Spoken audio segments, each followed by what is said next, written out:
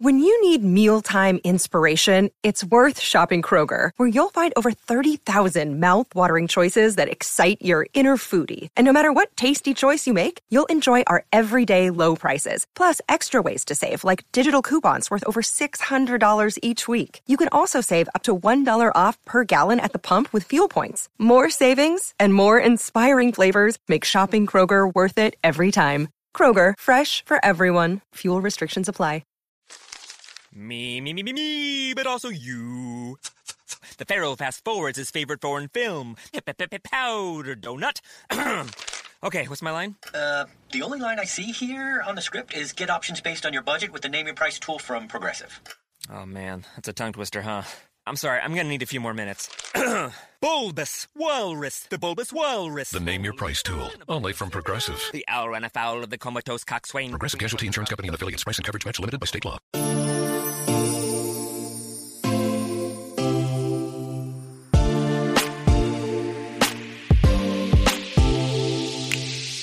Welcome to Is This Real Life? A Bravo podcast that relates the quirkiest aspects of reality TV to our own lives. I'm your host, Mandy Slutzker. Let's get to it.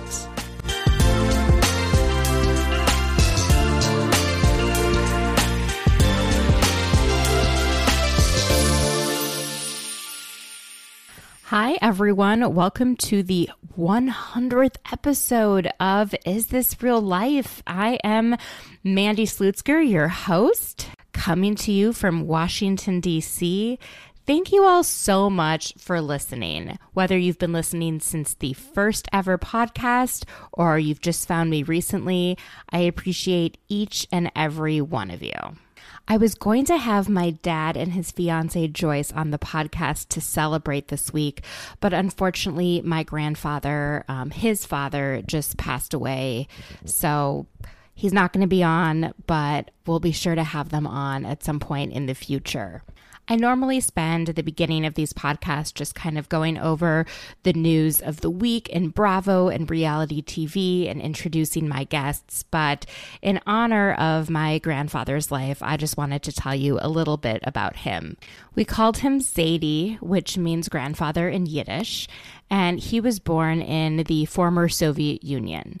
And he was either 95 or 98, depending on which government records you believe. And there's a whole story behind that, which I won't go into right now. He was one of two children. He had a younger sister named Manya. And in 1942, when she was 12 years old, she went to spend part of the summer with her grandmother in far western Russia. So what I think is modern day, either I think Ukraine or Belarus. And her grandmother, unfortunately, were killed by these killing squads that went around during the Holocaust and World War II, where they would execute large numbers of Jews. And so he got word when he was 16 years old that his 12-year-old sister had been murdered along with his grandmother. And immediately he was called into the Red Army to fight in World War II on the Russian side. He spent 3 years in the military, including serving in Siberia, where he talked about how it would either be endless day or endless night, depending on the season. These stories were just crazy. He also became very good friends with his war buddies, and they used to get a ration of vodka each day. And depending on who died, they would split the ration of vodka, and they would always make toasts. It was sort of this bad luck if you were to drink alone or if you were to drink and not toast to something positive. So he always made sure that there was wine or vodka or something to make a toast. And one time when I was visiting him in New York City, we all were out at some deli that didn't even serve alcohol, and he snuck a bottle of wine underneath the table, opened it, and had brought 4 glasses for us to be drinking ourselves. And he continued to make toasts throughout the entire dinner, even though this was not a place that served alcohol. My Zadie had such a zest for life, despite all of the trauma that he experienced as a child and everything that happened with World War II and then after World War II.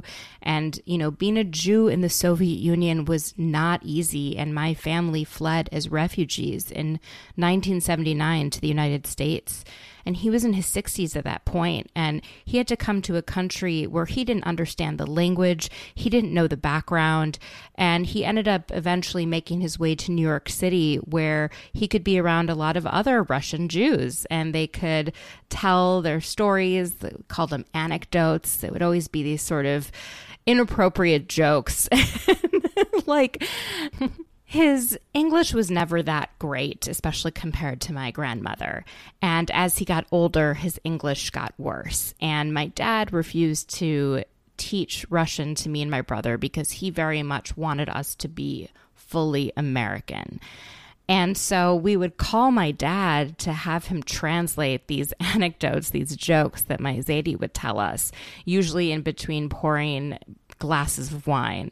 And they'd be so inappropriate and like sexual in nature that my dad would then leave out the punchline because he didn't want to share it. And then the joke would fall flat. And then my Zadie would get frustrated with my dad for not having told the joke properly. The last time I visited him in his apartment a few months back, it was only 10 a.m. when I got there. And he looked at me and he was like, wine or vodka? And I was like, it's 10 a.m., Zadie. Like, I'm not drinking with you. And he said something like, it's such a shame that my grandchildren do not drink proper vodka. He was always ready to live life to the fullest, regardless of all of the really terrible things that he had witnessed along the way. And he always made the best of every situation. And it really reminds me of the musical Fiddler on the Roof. I don't know how many of you guys love musicals, but that musical feels like it was written about my family back in Russia. And in the song L'chaim, they always talk about, like, to us and our good fortune, be happy, be healthy, long life. But they always say, and if our good fortune never comes, here's to whatever comes. Drink l'chaim to life. And so as we're in this place in the country, in our country's history, going with coronavirus and Black Lives Matter, and there's so much uncertainty, I'd just like to say, please join me in raising a toast to my Zadie, my grandfather, and here is to whatever comes. L'chaim. All right, friends, that is probably the most I have ever shared about my family or anything really serious on the show, but I appreciate you honoring my grandfather with me and being here to celebrate 100 episodes of Is This Real Life? I am so excited for this week's show. I chat with the amazing and absolutely hilarious Ryan Bailey from the So Bad It's Good with Ryan Bailey podcast. We chat Real Housewives of New York, and he tries to sell me on a couple other reality shows that I have yet to watch. And then Erin Martin and I break down this week's Real Housewives of Beverly Hills, and I share with her some of my thoughts as a new 90 Day Fiancé fan. Thank you all for supporting this podcast. If you like it, I encourage you to subscribe, to go on iTunes, to give it a 5-star review. It really does help the podcast. And to follow me on Instagram at ITRL_podcast. I'm also on Twitter. You can follow my personal Twitter at Mandy Slutsker. Again, thanks so much for listening and hope you guys enjoyed today's show.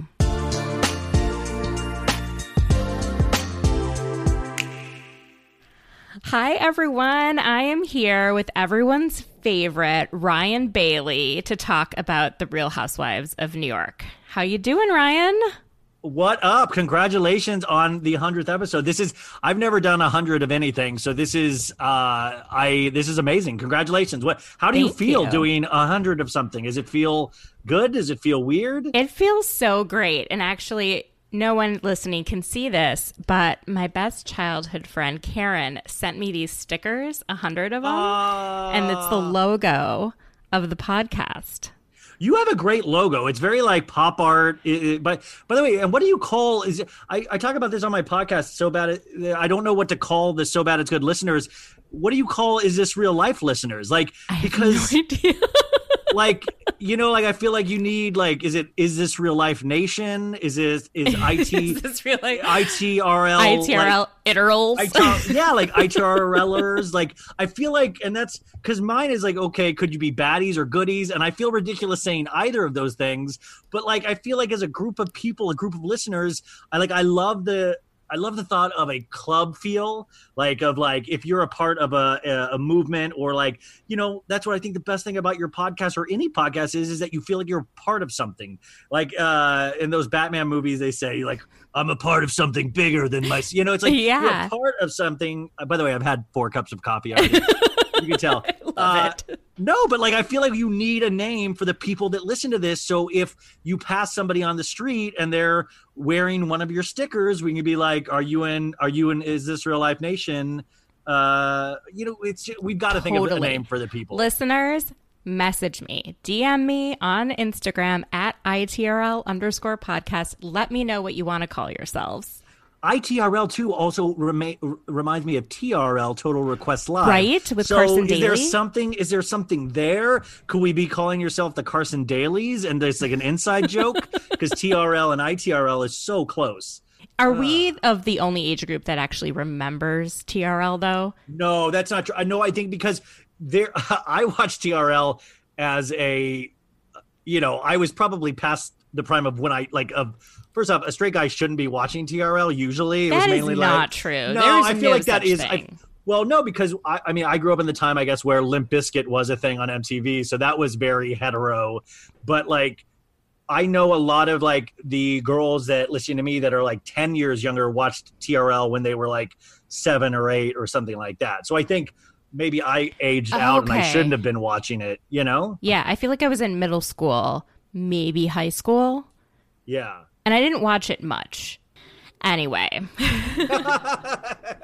Well, by the way, see, this is sad. Why I was just thinking about TRL was that I was listening to the Jessica Simpson audiobook. I'm obsessed. I read it within 2 days. You read it with your eyes? I read it with my ears.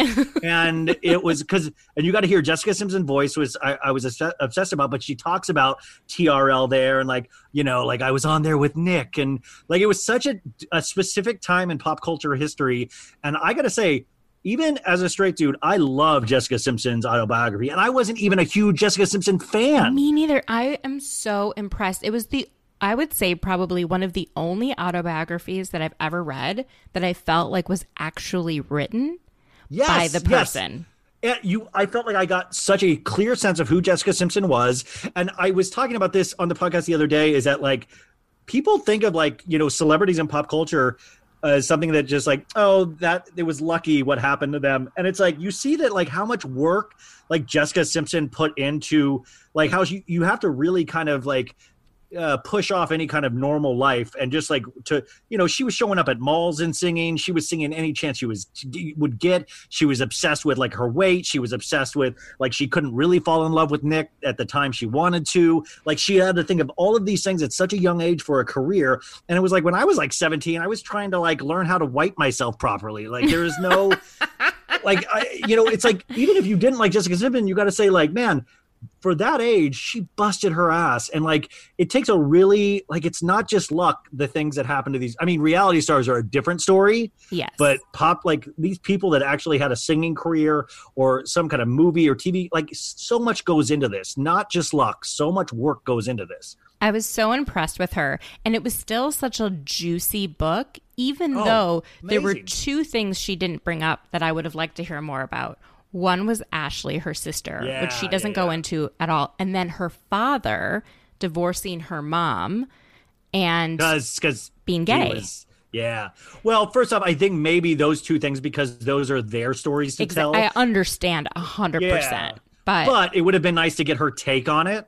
Like, it would have been nice to get her take on it. But I guess I understand. The Joe Simpson thing is fascinating, you know, to see where he is now. And even that reality show crossover moment of when he was on Vanderpump Rules and he was taking shots of Tom Sandoval. You know, like, get your gut in. Like, I mean, that's insane. To think of where Joe Simpson, how we knew him from Newlyweds to where he is now is, and by the way, without even Jessica Simpson talking about it or even Joe talking about it, we know pretty much where he seems to be at in his life. Yep. Yeah. Oh, man. Well, let's get into this week's Real Housewives of New York. Well, let me get a drink first. You need one, right? Oh, my God. This episode, it reminds me of Stefan on SNL. It's like, it had everything. It has a floating Ramona turd. It has Chinese food that's shoved in Sonia's mouth. It has Len telling you to eat now. It has Leah Hala peeing on a Thompson. prince. Yeah. Heather, I mean, by the way, it's always insane on these shows, and I got to say Beverly Hills this week as well, where you have these insane guest cameos, and the episode is already so crazy that the cameos are just literally like, oh, Heather's back, cool. Let's get back to Ramona like having a baby turd in her toilet. Like I'm it's like a nice additive spice, but it doesn't. The show is so insane that you almost don't even appreciate those cameos. Totally. And I was kind of feeling down on Roni the last few weeks with the at-home confessionals and the poor audio and, really missing Tinsley, really feeling Bethany's absence. And then this episode came and I was like, okay, we're back. It's so funny that you say that, though, because first off, I got to yell at you, and I got to yell out to a lot of fans out there. You guys are fair-weathered fans. The way I've seen you guys quit Roni on a dime this season has been so disappointing. So disappointing. This show has asked nothing of you except for you to watch it. And for you guys to shit on it the way you do is so upsetting as a true fan like myself to watch it. And then you want to come back on the wagon when things really are amazing, like last night. It's like, hey, we don't need you. Just go away. And maybe let's see, what other show is, maybe Real Housewives of Dallas is more your speed. Maybe something else is more your speed, but Roni is just for true Roni lovers. And I mean, I could say the same to you about Vanderpump Rules. I have never quit on Vanderpump Rules, and everyone has quit. I didn't quit. I just pointed out that the show is in such a train wreck position where, by the way, I didn't quit. I said I will watch it. I'm used to staying in relationships way past their prime, so I will watch this until it stops for good. Like I will never stop watching Vanderpump Rules, but there are obvious problems in the Vanderpump Rules universe. Yeah. That I don't see how we go back next season. I don't see how Jack shows up and goes, hey, had a crazy summer. Hey, where's Stassi? I guess I just won't talk about it. Like, how do we even go back to that? I mean, I stayed watching ER until the end. Oh my God. I was watching that last 16 seasons. I was watching it in 2002. Okay. So you probably still watch Grey's Anatomy then too. No, that I never was as into. ER was special. But I watched up until Anthony Edwards, spoiler alert, died, his character. The brain cancer. I stuck on after that. I watched until that episode, and then I quit after that, yeah. Most people did. I went back and watched when, or I don't know if this was before he died or after, was when Juliana Margulies retired and George Clooney popped back up. Yep. I watched back, all the way until like Noah Wiley went to West Africa, and I think Thandie Newton was there, and they were, I don't even remember. This is a fun fact. When I was in college, I came out and I did an episode of ER on one of the first seasons. It was when somebody had a rocket launcher in the ER, and there was a shot that went off, and I was the guy that came in to fix the rocket launcher wall. But the coolest thing was I got to meet everybody that week, and it was the height of ER's fame, I think. It was right before they did the live episode, if you remember all the way back then. They did like a live episode. But I remember Cameron Diaz came to the set. This was before she was Cameron Diaz. This is before There's Something About Mary. She was just like an independent film darling. She had done The Mask, but then she had done independent films. She came in and she's like, hey, I'm just looking for George. And she happened to walk up to me. I was like right where the door was. And I was like, oh, I'll tell him you popped by. I don't think he's here yet. And I knew who she was, but it was before, because I was just like a nerd like that. And then George Clooney came in, and I was like, Mr. Clooney, Cameron Diaz came in and looking for you. And he's like, what? He goes, let's go find her. And he brought me in his golf cart. Ryan! And She was at Joel Schumacher, the late Joel Schumacher's office. He had an office on the Warner Brothers lot where, by the way, George Clooney would spend his time playing basketball in between scenes. And he took me, and I was a college kid, he took me around, and she wasn't at the office, but we came back. But he was so nice. He was just like, hey, come on in. You want to come in? What are you doing? You're working this week? And he was so nice. He was so cool. And I will always remember that. Like, everybody, no, Wiley was nice. Everybody was nice. Everybody was nice on that show. I loved them.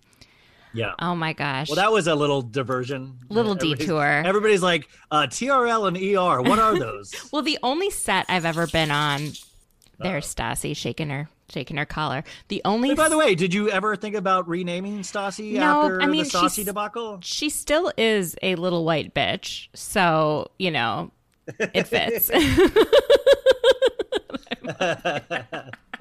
Have you checked this Stassi's Twitter account or anything like that? Is everything okay? With Everything's okay. I haven't been following as much with Stassi and Beau.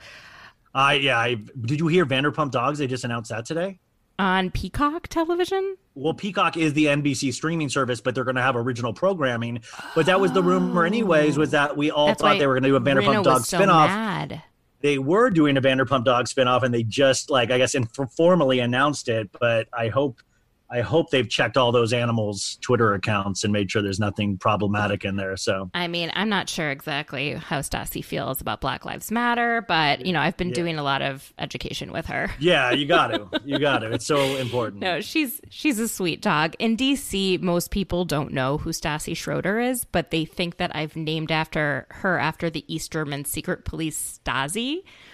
Oh, Jesus. Which is worse. Oh my God. And as a Jew, I'm like, oh dear God, what do they think of me? It is funny though how wrapped up in these reality shows you get where when all that Vanderpump Rules thing were happening, like I almost forgot about the pandemic. I almost forgot, we had such an important thing with Black Lives Matter and stuff. But like I get so invested in these shows, I usually see somebody like walking down the street in like abject terror, and I'll be like, Vanderpump, huh? And they'll be like, no, there's a fucking pandemic, you idiot. Like I'm just so in this bubble. Right. Well, I just want a quick story. The only set I've ever been on was The West Wing. Because that's an amazing one. Right? So they were taping Bartlett's inauguration parade, the second one. So when he won a second term, they taped it in DC. And I was a freshman at GW. And this was before social media, before Facebook, anything. And there was a rumor, hey, we hear that they're taping. And so me and a couple friends just went where we thought that they were. And of course, they were taping. And there were all these extras. And we just pretended to be extras. I got caught and they removed me, but not before I met Allison Janney and like Josh Molina, like all of them. Yeah. They were great. That's a crazy show to think about now in retrospect and where we are politically, but Aaron Sorkin's a hell of a writer. He just no matter if you love him or hate him, he's a very specific type writer. And as an acting teacher and all that, as an actor, those words, he's one of the greats for actors, where you're just like, man, you can eat up an Aaron Sorkin monologue. It's so performative. It might not be necessarily real, but it is so it's like music. His scripts are like music for actors, and it's not necessarily how people speak, but it's just so on top of each other. It's a lot like Roni, actually. I was going to say, has that like a Ramona monologue. Yeah, but the way they interject with each other, even like last night, the way that when they're falling over eating the Chinese food, and you have the Dorinda Luann, like give Sonia money, Luann. She loves you, Luann. She loves you. And like you just had Sonia just eating, like shoving Chinese food into her mouth, and Dorinda. I mean, you just had even then Len, the housekeeper, threw in a line like, "Just eat food now. You just eat food." And it was like it was insane. There was so much happening. I cannot believe we fit it into just a 1-hour episode. I'm telling you, I will watch, because I'll probably talk about that episode on my podcast next week, and I'll have to watch it. And I'm not joking. I will watch it 3 or 4 more times because I was trying to take notes for this, and I couldn't take it. Like I can usually take notes at a pretty quick rate.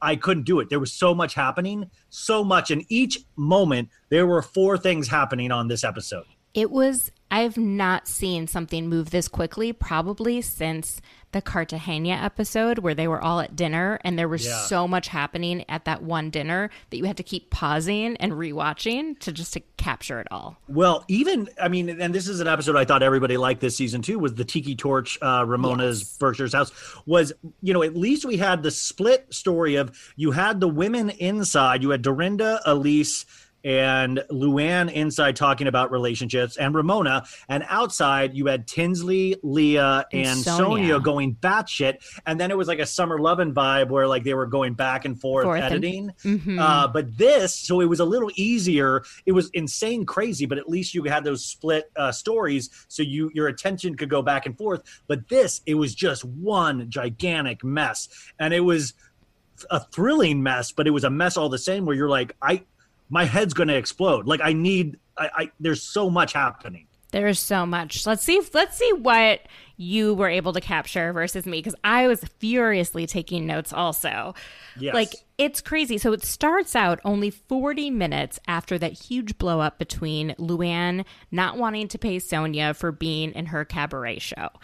Which by the way, I hate to break, like, I would kill to see Sonia as part of I've seen Countess's cabaret show 2 times. Countess needs to get off her high horse. I would pay extra to see Sonia Morgan there. So would I. And by the way, also Sonia should, if Luann's only going to give $225, that's ridiculous. I think I paid $80 to go see Countess last time. I paid like $95. Think about that. And she get $225. She sold out I'm not joking, like the Wiltern, which I think is like a 3,000 person venue, something insane. She sold out the Warner Theater in DC when I saw her. $225 is not that. I almost feel like she's Lou Pearlman with fucking NSYNC or Backstreet Boys. Like, that's like taking advantage. If you want somebody, she was. It's like the whole narrative of scamming the artist, and then we talk a lot about like unpaid labor, especially with like the movement of like Black Lives Matter and taking away people's, and it's like Sonia should be paid for this, and the fact that she wouldn't let go was it just trigger something in her where she goes full-blown narcissist, and it just talks about her show and it's her cabaret and you don't get to be in my show. It was insane. No, but let's that it's Annie, that's wild. insane. Like you really see a sickness where she needs it so bad. She needs to be a cabaret star so bad, and she's so protective of it that even in that open, like when Ramona gets her food and she's talking to the other ladies of like, she's like, I think Sonia did it first anyways. Like, because remember we did see Sonia's cabaret. Yes, her and cabaret runs in, goes, I'm listening. I hear what you're saying. She's so protective of it because she knows she's a fraud. At the end of the day, she knows she's a fraud, and it's a very scary place psychologically to be. So she's very protective of it, and she's going to shout louder than you to protect her baby, because this is the first thing in her life that is hers. It's not because she married somebody. It's hers. So she needs to protect that. It needs to be hers. If somebody gives Sonia credit for it, that ruins her whole thing in her mind. It's and so her sad. Sense of self. And that's what it comes down to. Mm-hmm. Exactly. It was wild. And then Dorinda, in the middle of all this, walks in this beautiful sparkly dress with these incredible sleeves, just like... and shit canned wasted, by the way. But they're hammered wasted in this dress. These women are always drunk. But it's funny, they seem to differentiate between rosé drunk and other drunk and martini drunk. They know what happens. And later in the episode, she's like, it was the rosé. And I'm like, it's not just the rosé. By the way, that was a sad. So last night was really dark for me. Like, I felt the opposite of you, where when that scene happened with Dorinda saying the next day after that fight with Luann, and then everything was back to normal, she's like, I don't like to use liquor as an excuse, but can we just this one time? And they were like, nothing happened. That was the darkest scene of this year of reality TV series, because I got to tell you, I really do at this moment think Dorinda has a big alcohol problem. Like, I thought it was like, okay, like she I've thought last this for a long time. I mean, we all have, but like last night, I really because you got to remember the week before she had a little one-off line to Leah of let's keep drinking. Like it was like this little small line that they subtitled, and then they just moved past it. And then this, to watch how Dorinda just lit into Luann, which is very drunk behavior of like, normally she wouldn't do that, but it was just the time and the place. Drunk people do that. They'll fixate on one person and then they'll just go for that person, even if they don't really believe what they're saying, but they'll take a small nugget and expand on it. And then the next day to hear her joke around like, oh, it's, it's just the rosé and I love everybody, and like not even apologetic, not even, oh my God, I'm so ashamed or embarrassed how I acted. None of that. Well, that's crazy. I've thought there was a problem, especially since Cartagena or was it Mexico when she stabbed her hand and there was blood everywhere. And it was like, I was like, you hurt yourself while intoxicated. You literally hurt yourself. I mean, wouldn't that be? Anyways, but we'll get into some of the alcohol issues as it continues. Yeah. But like, well, by the way, it doesn't not. I mean, it's the whole thing now. It permeates the whole show. It's not just, oh, that was a funny episode where they drank that one time. Now it's every episode, pretty much almost every scene. Alcohol has its fingerprints over this entire season. It permeates the entire Real Housewives of New York, every storyline, every scene. I know. It's insane. And Ramona, like, to go back to the Sonia and Luann thing, like Ramona has been she's been really kind of narrating what we're all thinking, and I'm not used to Ramona playing that role on Roni, where she says Luann is using Sonia for laughs and not paying her.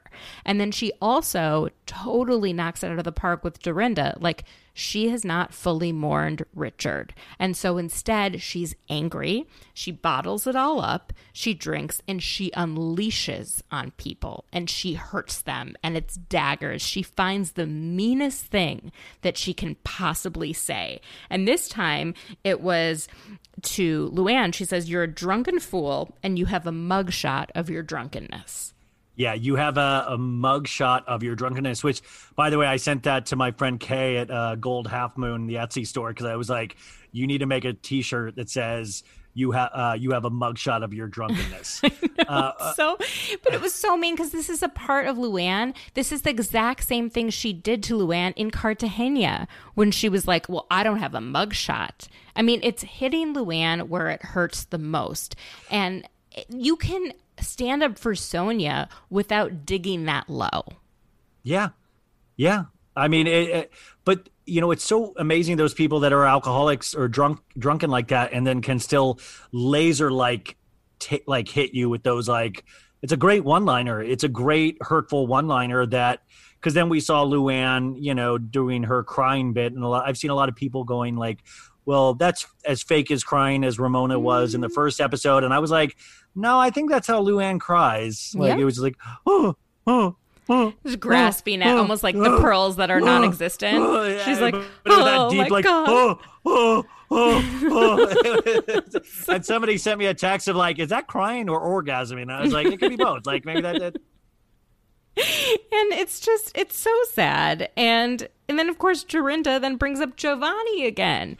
It's like, my God, all I of gave the you. Things. She knows Giovanni. She knows what she did with the Giovanni thing. And then literally, when Luann's trying to leave, Dorinda passes the door and she goes, feeling Giovanni. And she's like, I gave you that Giovanni thing.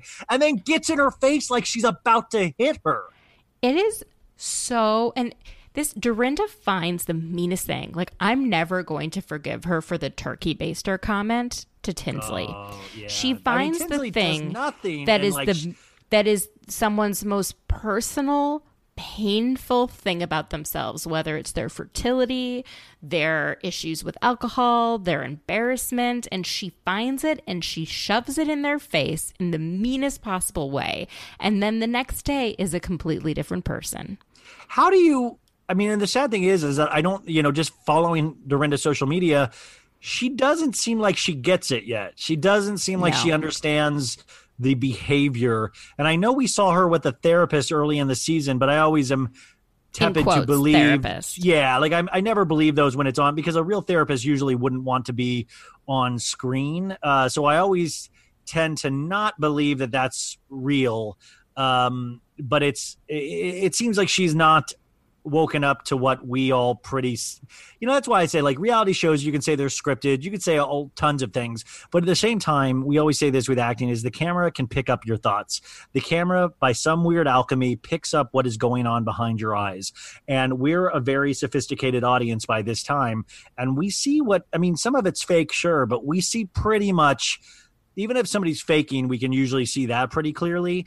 But this, we all, I think, can see what's going on with Dorinda pretty clearly. And it's just sad that I think Dorinda's such a fighter that she's fighting it, It's painful. And I do feel like my heart goes out to Dorinda. I very much not understand, but like, my mom also died of a liver failure. That's one of the things that killed Richard.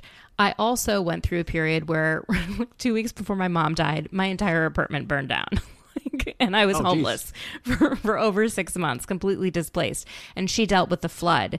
And it's just interesting that flood happened and all of Richard's things were in the basement because she wasn't willing to go through. And it's something when someone dies that you go through their things and you box certain things up and you say, I'm going to come back to this. I'm going to come back to this. And you put it off as long as possible. And my dad recently sold our childhood home. So I was forced to go through things that I hadn't looked at since the funeral.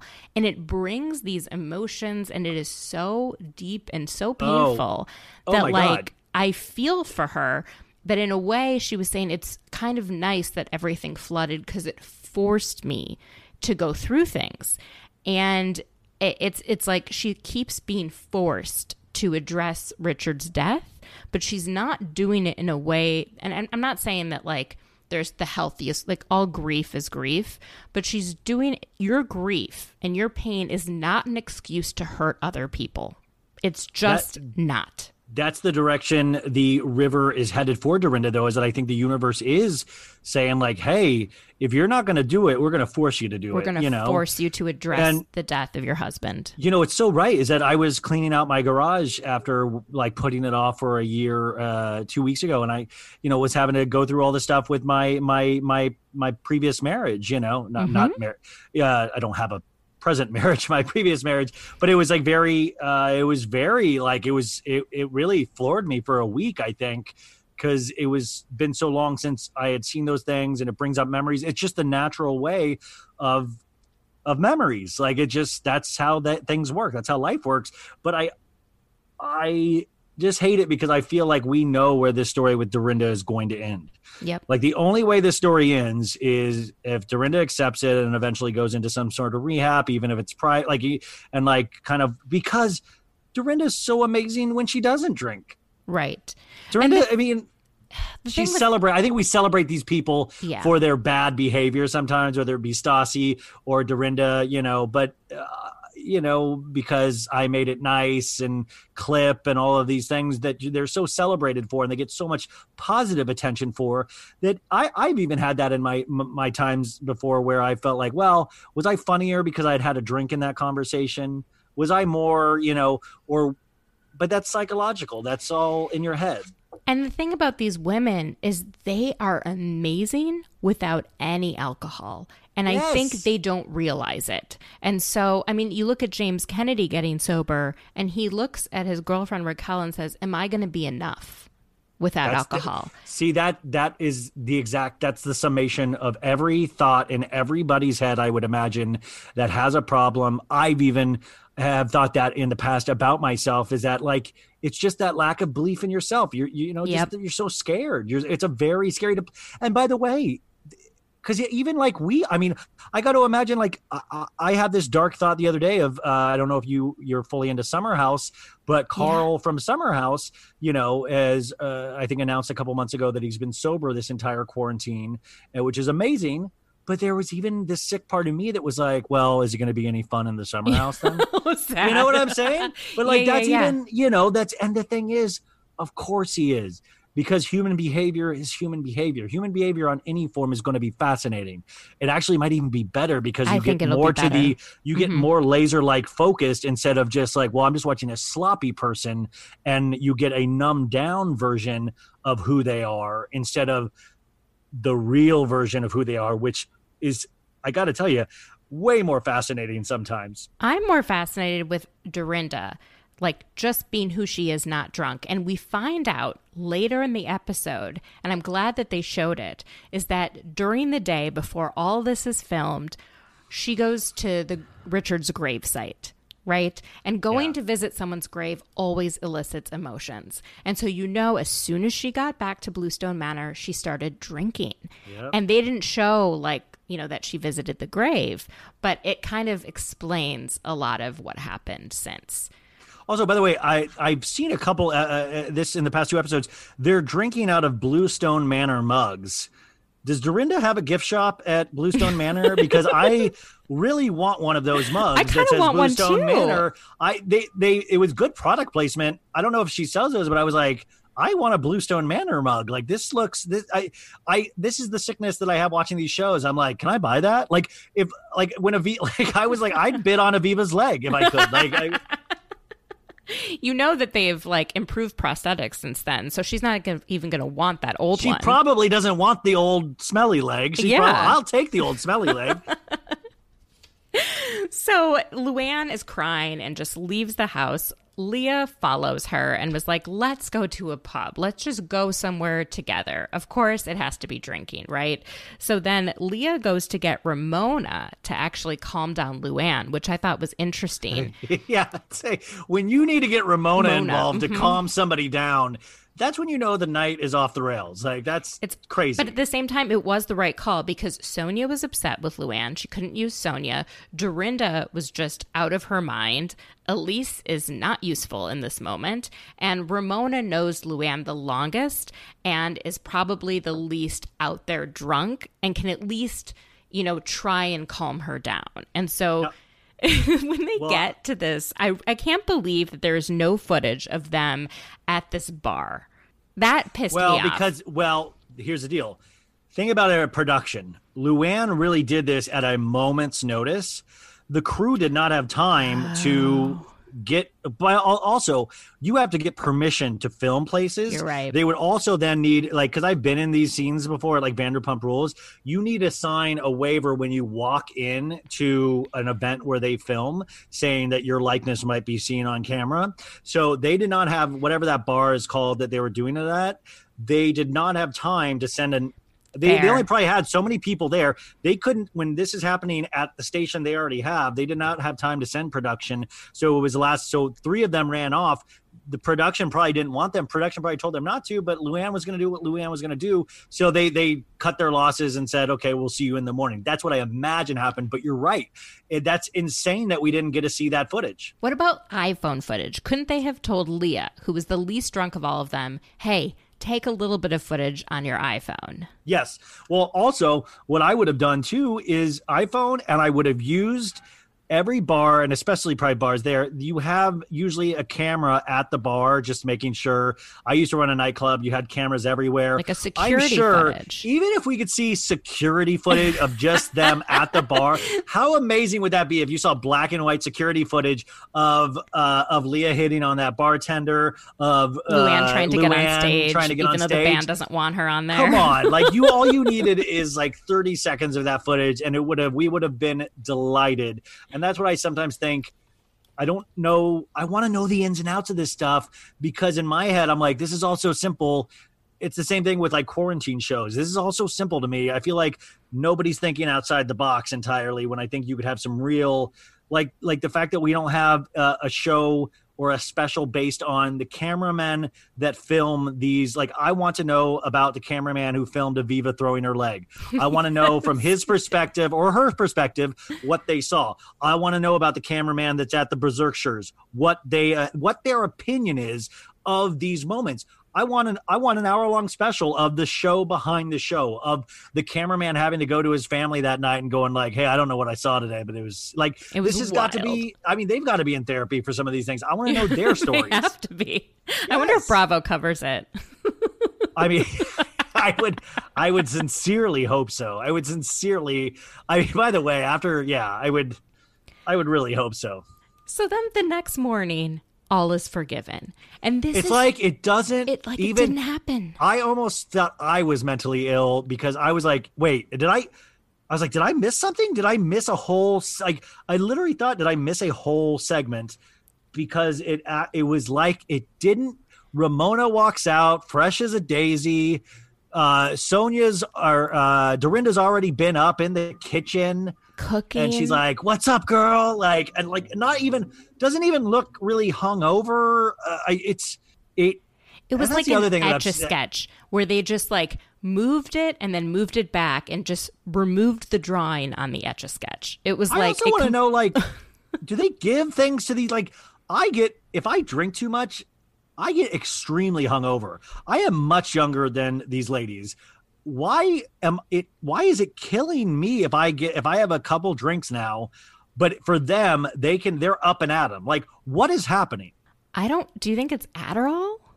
I don't know much about. Well, I do want to say that I did write this note down, and this is alleged. This is something that I've made up entirely. But if you watch that first scene of this episode when it was 40 minutes later, and Ramona comes out to get the food from the delivery driver, yeah, she is talking 600 miles an hour, and she's like, "Lynn made it nice. I'm one of those fresh, and I look pretty, but I'm rough. I'm like, is there cocaine involved here? Like, it was so fast. She was talking so fast that I was like, this is.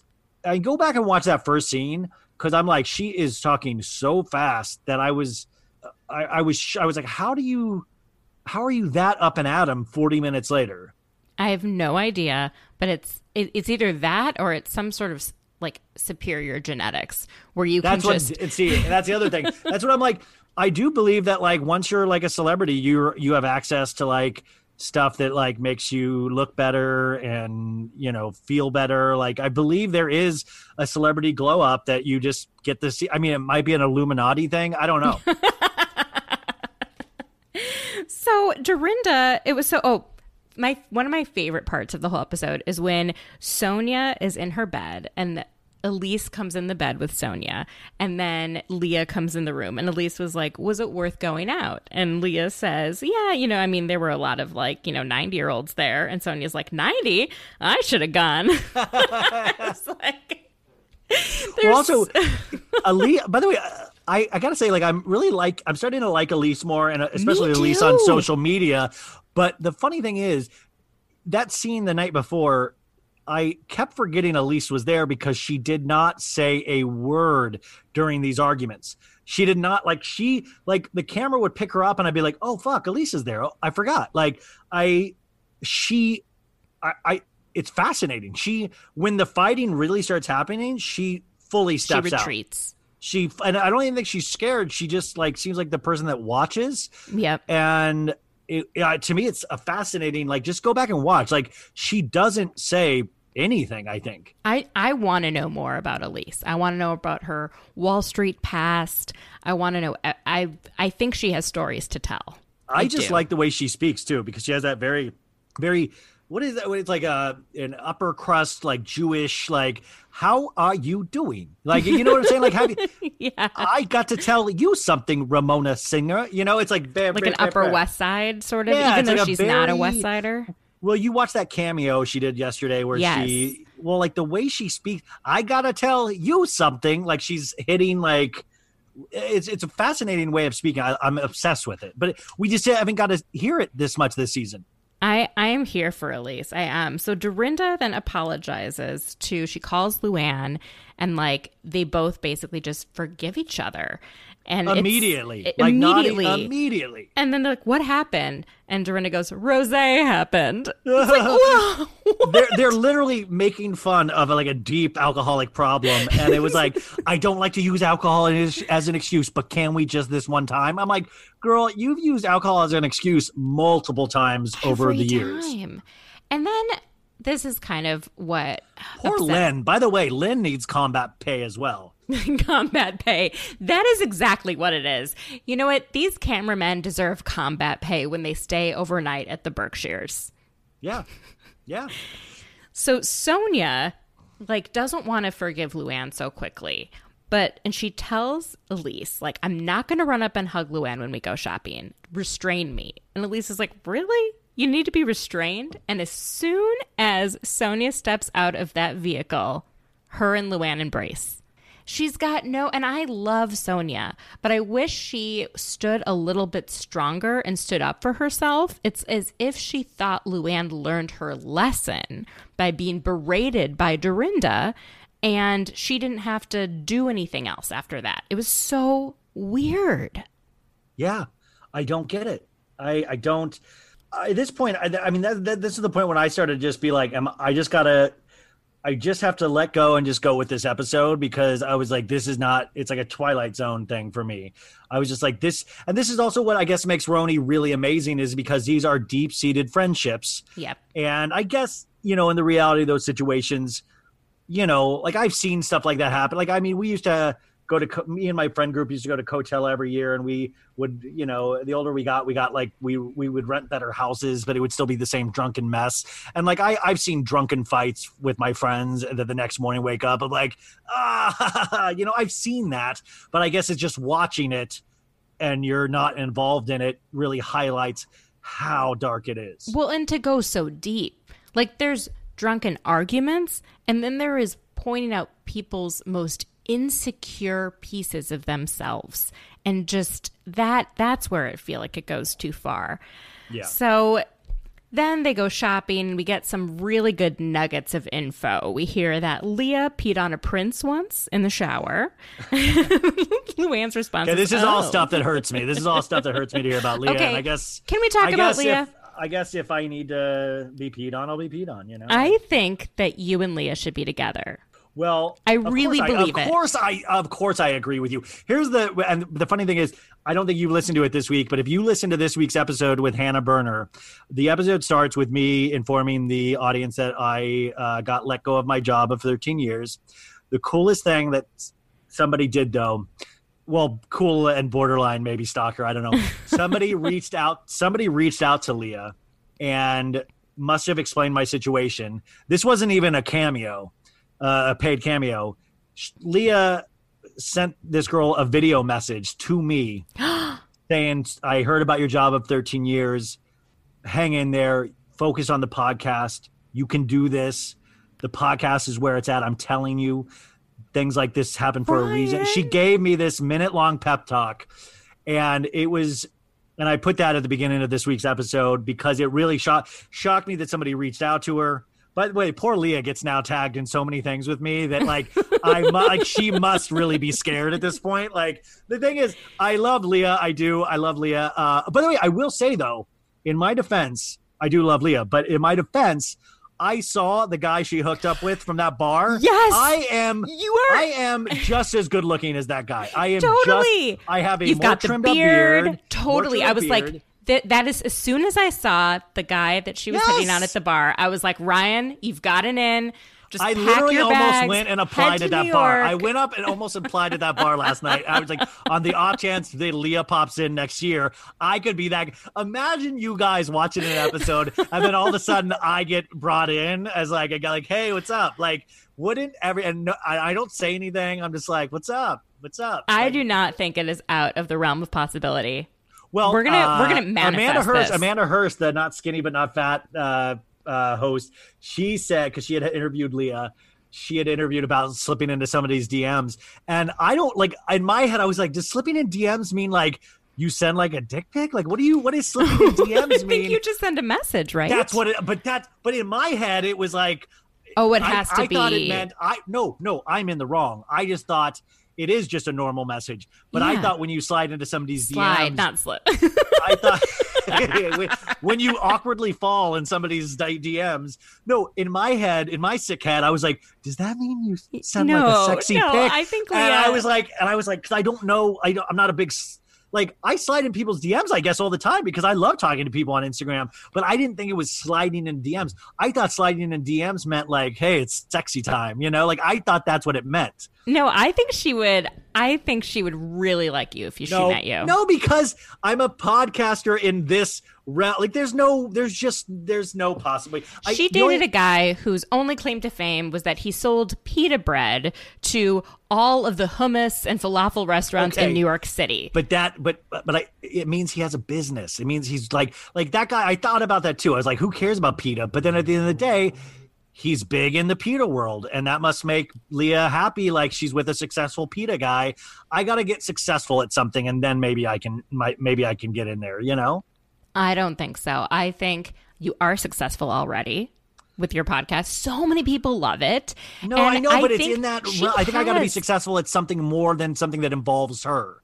Like maybe I mean, I just have to think of something. I need to start a side business that gets. All I have to do is start a side business that gets extremely successful, and then I have a shot. So I think that can be done within this next couple month period, especially that I have time off from my old job. If I start some kind of side hustle that turns out to be huge, I just got to think of a side hustle. Like, what is my Uber? Like, what is your pita business? Yeah, what is my pita business? And then I got to whatever that business is, I got to send her a photo with whatever the business is over my private parts like that pita guy did.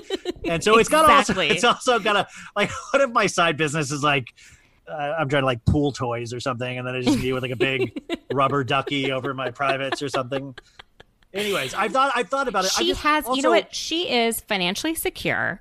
She's a good mom. She owns her apartment. Like, she doesn't need a man to do all of those things. And she doesn't want a man to do those things. I think she wants actual companionship and someone to laugh with. That's what I think she wants. So is that the DM? Hey, I hear you're looking for actual companionship. And by the way, it's not creepy at all that I've talked about this on my podcast, your podcast, Instagram. I love that there's a whole relationship that she has no idea, except that she's probably getting used to seeing So Bad It's Good, people tagging her or me in posts about her or me. So I love that there is a relationship that doesn't exist. But I will say, I'm also I talk big on like your podcast and my podcast, but when I'm off mic, my friends can attest to this. I'm very nervous. I get very scared. And also I was the kind of guy when I was like, no girls liked me growing up. I was the guy that like, I remember I was in love with You don't know that. Maybe they just never told you. Well, the girls, no, because like there were a couple girls that I even liked in elementary school and high school or junior high. And I would be like, I like them. And it was like, I just learned to not tell people I liked them because they always ended up rejecting me. So I get really ultra paranoid. Like even with the Leah thing, I was like, don't tell Leah I like her. Don't tell Leah I like her. I have no relationship with Leah. It does not matter if she knows. And I'm like, don't tell her. I don't want her to think I'm weird. Because I always I was always the guy too of like, well, even if they don't like me, at least I can be their friend. You know, like that was like, I'd always like tell myself that like, well, but I always thought in my sick head that like, well, then they won't even want to be my friend if they know that I like them. This is not my therapy. I'm sorry. I'm sorry to do this. I really think that you have a true shot with Leah. The biggest thing holding you back is that you are not in New York City. Oh, okay. And the New York City thing, yeah. Yes. And is in your head. Like, you just it'd be need cool to in your not 100 care. episodes right now. What you would be cool is if you zoomed in Leah right now and said, I've got a surprise for you, Ryan. And then you watched our awkward first date right now. That would be and incredible. That's, by the way, I got to say, for I would 100 pay episodes, good money for that at this point. That's your bad. You should have done that. That's an opportunity you missed. Also, you are looking for health insurance at this point. So, like, marrying Leah for health insurance. Wait, what about this? What about this? Maybe Married to the Mob is looking for some kind of employee. I go and I lie on my resume and say I'm huge in streetwear, or I like intern. You're like, intern for free. As a fellow white person who is involved in streetwear. Let me take. But what it is, I intern for her for free. I use a different name so she doesn't recognize my name. And then I become the best intern ever. And she like, oh my God. But then there's obviously some chemistry between us. I don't think that's it. No? Okay. No, I don't think workplace dynamics are good. I think you say, listen, I'm a funny dude. I can make you laugh. There's nothing I can bring you that you can't already get yourself. See, now I feel like Dorinda. I'm like, I'm not a funny dude unless I drink. Maybe I need to have a drink. We're not going to go down that road, Ryan. We are not going to go there. You listen to me, Leah. You listen to me. I love you, Leah. How excited were you to see Melinda, Dorinda's sister? Gates? Oh, yes. I mean, by the way, what parents name their children Melinda and Dorinda? Because when you're angry at your kids, like, you get their names wrong. Like, my dad used to yell at me and call me, like, my dad would get angry with me and call me Ben, because that's my brother's name. Like, he would just be so frustrated. My mom calls me my mom's now in that she calls me my nephew's name, Connor. It's like, Connor. I'm like, she's like, oh, Ryan, Connor, Ryan. And she calls Connor Ryan. It's insane. But Melinda looks, you could tell like they're related, but at the same time, totally have completely different looks. It's very much like very similar to Rosie from New Jersey. Mm-hmm. Just that vibe. That vibe. I love it. Then we found out about Elise's alter ego, Erica, when she was a party girl back on Wall Street. Yeah, these are like, there are certain things that I need prequels for. One is Dorit and her Italian fiance. Yes, her Antonio. Italian lover. Yes, I need a prequel of Dorit in Italy. I need that prequel, and I need a prequel of Elise in Wall Street with the stripper. I need to see how this, because I can't. There's nothing. I have a strong imagination. I think one of the best in the biz, and I cannot imagine this to save my life. So I need to see it with my own eyes. I know. No. If you ever had a time machine, what would you, because my time machine wouldn't be used for good. It would be literally like to go to places like Aviva throwing her leg, to go to Italy and see Dorit and Antonio. I kind of would want to see Scary Island and really want to know what happened with Kelly Ben-Simone and if they thought she was a danger to herself or others. That's what I would use the time machine for, and that's why the technology doesn't exist. Wait, what if I spend these next few months inventing a time machine and then Leah has to love me? What if that's my side hustle? I invent time travel. Leah, which part of your complete drunken 20s would you like to go back to? Would you like to relive? What if I was there the night Leah got her teeth knocked out by the cops and I saved her from that teeth knockout, but then her life would have been completely different. Yeah, her life would have been completely. She wasn't ready for you at that point in her life. So true. So true. By the way, now we're both solid, psychologically stable people, and now is the perfect time for us to get together. Yeah. Quarantine. It's not like she's really been around anyone. I think it's going to be great because at our wedding, we can just play an hour long of podcast clips where I've talked about my love of Leah, and it'll just slowly creep everybody out at the wedding. And then I'll just be there with a smile on my face, just staring. I can see it. We're going to manifest it. So Heather Holla Thompson shows up, and so do Dorinda's friends Sam and Lyle, which we've never seen before, and I can't quite figure out who they are. They're these young men. It was like Bert and Ernie. It was like and they never really fully explained. And at one point I thought Ramona was hitting on one of them briefly, but then I was like, no, I think they're together. I thought they were together with each other. I thought they were in a relationship together. Exactly. I just, for one moment, I thought at that dinner table when Ramona leaned over, I thought Ramona might have been entertaining she probably flirting. Doesn't have the best gaydar. So I could see Ramona frequently hitting on gay young men. And but it was really interesting. So Ramona talks to Sam about finding a man, but says that it is difficult for her because she's in the top 1%. That's how it works. Oh my God. He was horrified. He's like, but don't you want a good guy? Like, does it matter? And she's like, not everyone has the life that I live and has 2 residences and travels. And I was like, little do you know, you're not going to be able to travel much. Like all of these things, of these fights, like the cabaret's not going to happen. She still did. But right. Ramona still travels, by the way. Ramona still goes to parties. Ramona still, Ramona is able to use both COVID with her everywhere she goes. Her COVID and her poopy pants. I mean, do you think, with how hard New York City got hit with COVID, do you feel, and Leah's the only one who stayed. Maybe Elise did, I don't know. But Leah's the only one who stayed in New York City in March, April, May when it was so bad. And to see, I mean, they must all be livid with Ramona, because even the ones that left, even when Dorinda went to Bluestone Manor, even when Luann went upstate to her weird circular house, like, they physically distanced. They followed the rules. And I feel like Ramona is the only one of all of them that just didn't care.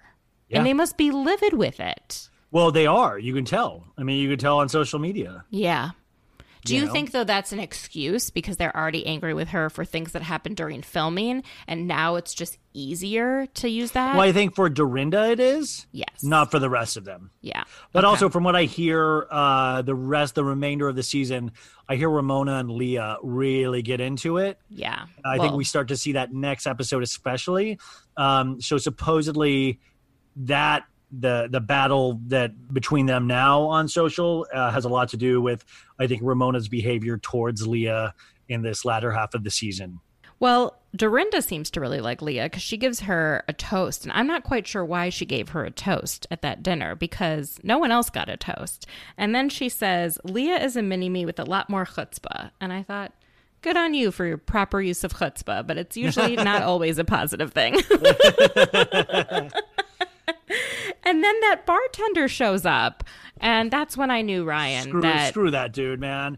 Like, that's when I knew not screw him. He proved that you have a good chance of being with her, that you are her type of guy. I will say, I saw that, and I was like, it's not impossible now. It's not impossible. Because Leah also is the type of girl that, like, she's making conversation with the bartender, and no offense to this bartender, he might have been an amazing conversationalist. But like, if she's entertaining that, the only thing I don't have is some kind of oblivious, like, I think I need to be like 20% more oblivious to not be as, well, that's never mind. I'm taking this too seriously. I'm entertaining this now too much. You know what I need to be, Okay. So that kind of wraps up the episode with her sort of screaming, I'm so happy to be the only one here on my period. And then the episode ends. No, we see Dorinda talking to that bartender and all of that stuff. And then we get some previews for next week. Well, I wonder if the bartender got one of the Bluestone Manor mugs to take home with him. And I wonder if she still talks to that bartender. I wonder, like, that bartender is so lucky. He got to stay over probably at Bluestone Manor in the Tahiti room or whatever. What was the room? The Moroccan room. The Moroccan room. Mm-hmm. And he got to stay there for free. Yeah, so much for nothing happening in the Moroccan room. She said last time. That's amazing. That's amazing. Oh God, but by the way, if Dorinda ever needs money, if she put that on some kind of VRBO or Airbnb, and I'm talking like charge a premium. Oh, I mean, like, I would pay to stay there. I was thinking about that with Sonia's townhouse. Like, if all of your friends got together, market value. Yeah, but Bluestone Manor is so much nicer than Sonia's townhouse. And by the way, and if you throw Len cooks for you. Oh my God. You throw that in as part of the deal. Like, and that would be, I would pay all my money. It would be like, if I had money, I had nice boobs. As I was, that's what she did to Sonia when Sonia was like, oh, I can't wear a bra with this dress because, I've gained some weight and I have a little back fat. And she's like, it's okay. You have nice boobs. Yeah, Lynn's probably, I love their relationship with the people that work for them. Yes. Because Ramona has her, I forgot her name, that works for her at her, they all have, they all have people that work for them. And it's really funny. Their relationship sometimes seems way closer to these people than actual people in their lives, right? Like Len and Dorinda seem very, like, Len just listens to Dorinda nonstop, and then she'll throw in a haha Dorinda, like it's like this sounding like Dorinda gets to talk at somebody. Maybe that's why Dorinda doesn't think she needs therapy. We all need a Len, though. We all need a Len. No, Dorinda still needs therapy. I mean, by the way, that's going to be the final straw. Len's like, you need help, Miss Dorinda.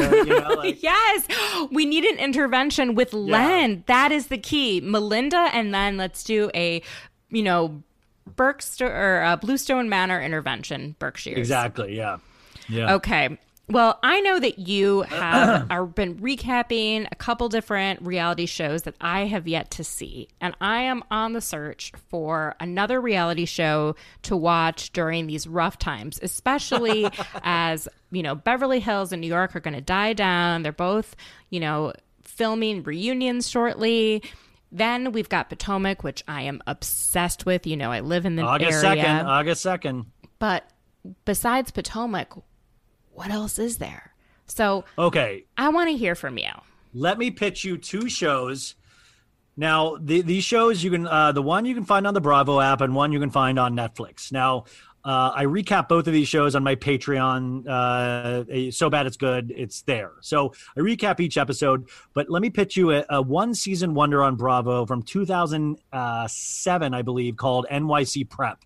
And it's only 8 episodes. It revolves around these prep school kids. There's one normal girl that is not a prep school kid, and she's thrown into the mix. But it's these little brats, these little stuck-up brats that think they're adults, and they're trying to be adults. But like one girl is trying to be a pop star. Her name is Kelly with an exclamation point. And her parents live in the Hamptons. Sorry, that just reminds me of Jeb's campaign in 2016. It was like, Jeb. Yeah, it went well. And Kelly's music career just went just as good as Jeb's because she's no longer making music. But she lives, her parents live in the Hamptons and let her live in the city during the week by herself. They got her an apartment in the city. She lives by herself with her brother, high schooler. And she wants to be a pop star, but they know that's where the real pop star happens, is you have to be in the city. There's a kid named PC who is bisexual, and he thinks he's better than everybody else. And he's like, it's just there. Sorry, somebody's just gunning their engine down the street. There is a girl that has like a lion face. She looks like a proud lion, and she is in love with PC, and they're like best friends, even though he's, not into her type. But like they have this like weird relationship. It's a really great thing because they're trying to act like adults, but they're not camera ready yet. So all of it's kind of. It's really fascinating to watch because it's a time and place where they're on Blackberries, not iPhones. They're way wealthier. They just it's such a New York feel, and especially watching during now and seeing everything that hit New York the way it is. Fashion Week's involved. You have Amanda Bynes cameos. You have Paris Hilton cameos. It really is this amazing thing that is not and it's just not perfectly baked or made. Like it's wildly unfinished. It's really rough around the edges. It's not, but it's fascinating to me. It's like, I remember watching it when it initially was on and I liked it. And then to come back now, at this time, by the way, I think we really need to do that with more reality shows, is take 10 years off. It's like coming back to a good book, like, reading Catcher in the Rye every 10 years and seeing where it hits you, where like eventually you think Holden Caulfield is like a complete asshole, like as you get older. But these reality shows are the same way. You can watch them 10 years later and see how they age on you and see how you aged and how you respond to the material. But that I would recommend to you. And then also Selling Sunset on Netflix. Before we get into Selling Sunset, I was listening to one of your recaps about NYC Prep, and you mentioned that one of the girls was really into Operation Smile. Yes, she does. That was the big season finale is the Operation Smile event that she was putting on to make money for cleft palate kids. So interestingly enough, there is a lot of drama surrounding Operation Smile. I bet. There is a really interesting New York Times piece on Operation Smile from 2011, because there are 2 cleft palate organizations. There's Operation Smile, and then there's Smile Train. There's competing yes. cleft palate organizations? There are. And Smile Train is different. So Operation Smile basically just takes American doctors, puts them in resource-limited settings, does as many operations as possible, and then leaves. And I work in global health, and that is basically the worst possible thing you could do. It disrupts what's happening, and you're not actually building the sustainable health system that is needed. You're basically going in and then leaving. And so what Smile Train, my understanding of what it does is that it actually builds the capacity of surgeons in country to be able to do these kinds of operations. And because there were these two competing organizations, they were pressured to merge. And there was so much drama with this merger that they basically, Smile Train freaked out a lot of their people on their board. And there's this whole New York Times article about the fallout. So... Wow. Just some insight from the NGO community. That's drama between... I mean, I did wonder where I haven't heard about Operation Smile in years, so I always wonder where they are now. Which, by the way, one of the girls also, this is fascinating, one of the girls on NYC Prep, the one that wasn't a prep school kid, is supposedly homeless now. And it... Oh, sad. Like, because they did it, Where Are They Now? And they can't find this girl. She has no social media accounts. But then there's a bunch of Reddit threads about this girl and like saying like they saw her as a homeless girl off this one train stop in New York. And then they had a picture of her on a train from her boyfriend. And her boyfriend was all like, just looks very out of it and stuff like that. And and I just like, it's shocking because she is the most innocent, precious girl in this series. That's so heartbreaking. It's so heartbreaking. I mean, that you know, so it's fascinating to.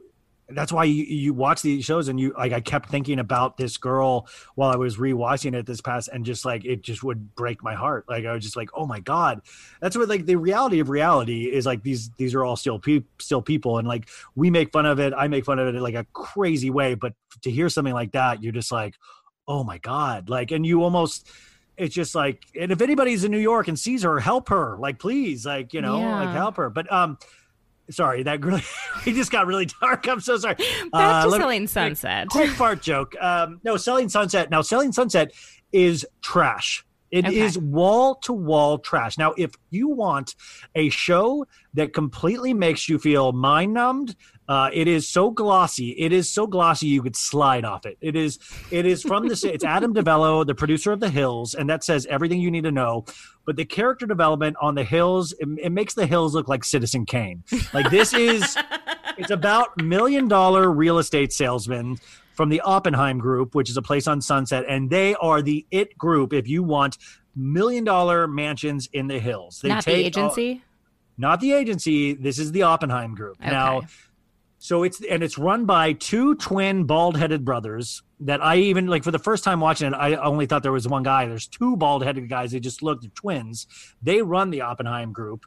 And then it's just beautiful ladies that sell the mansions. And it's a cross between $1 Million Listing and The Hills. Okay. And it is one of those things that doesn't work.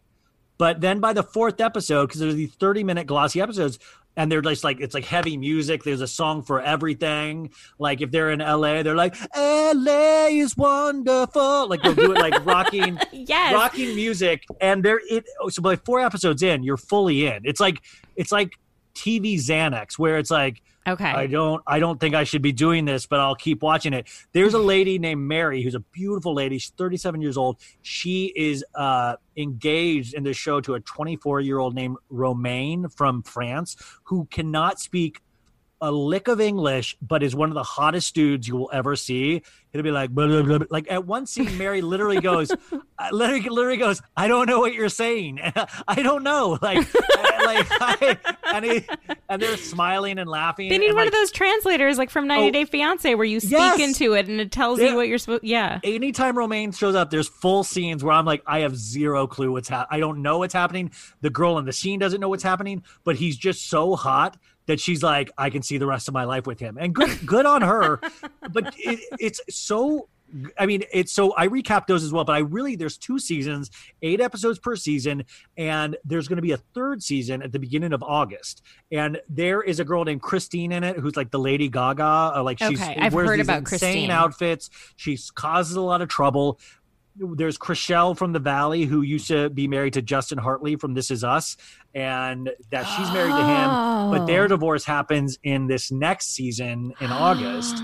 But he's never on the show. They just bring him up a lot. Yeah. There's a girl, Heather, that is engaged. Well, that is with a soccer player at the beginning, but then in this past season, she's with Tarek from HGTV, or it's one of the big Tariq. He used to be married to a girl that looks exactly like this girl in Selling Sunset. I feel like if I saw him, because I've seen enough HGTV in passing. But she's now with him, and they talk about him all the time. It's insane. The show is insane because it's like it just shows how much production can make things work. It's like you're watching a movie. It is so well lit. The music is so pounding every scene that you're like, oh man, I think this might be amazing. Like, you don't know. It tricks you into how, like, thinking it's good, and then eventually you're like, I'm fully on board.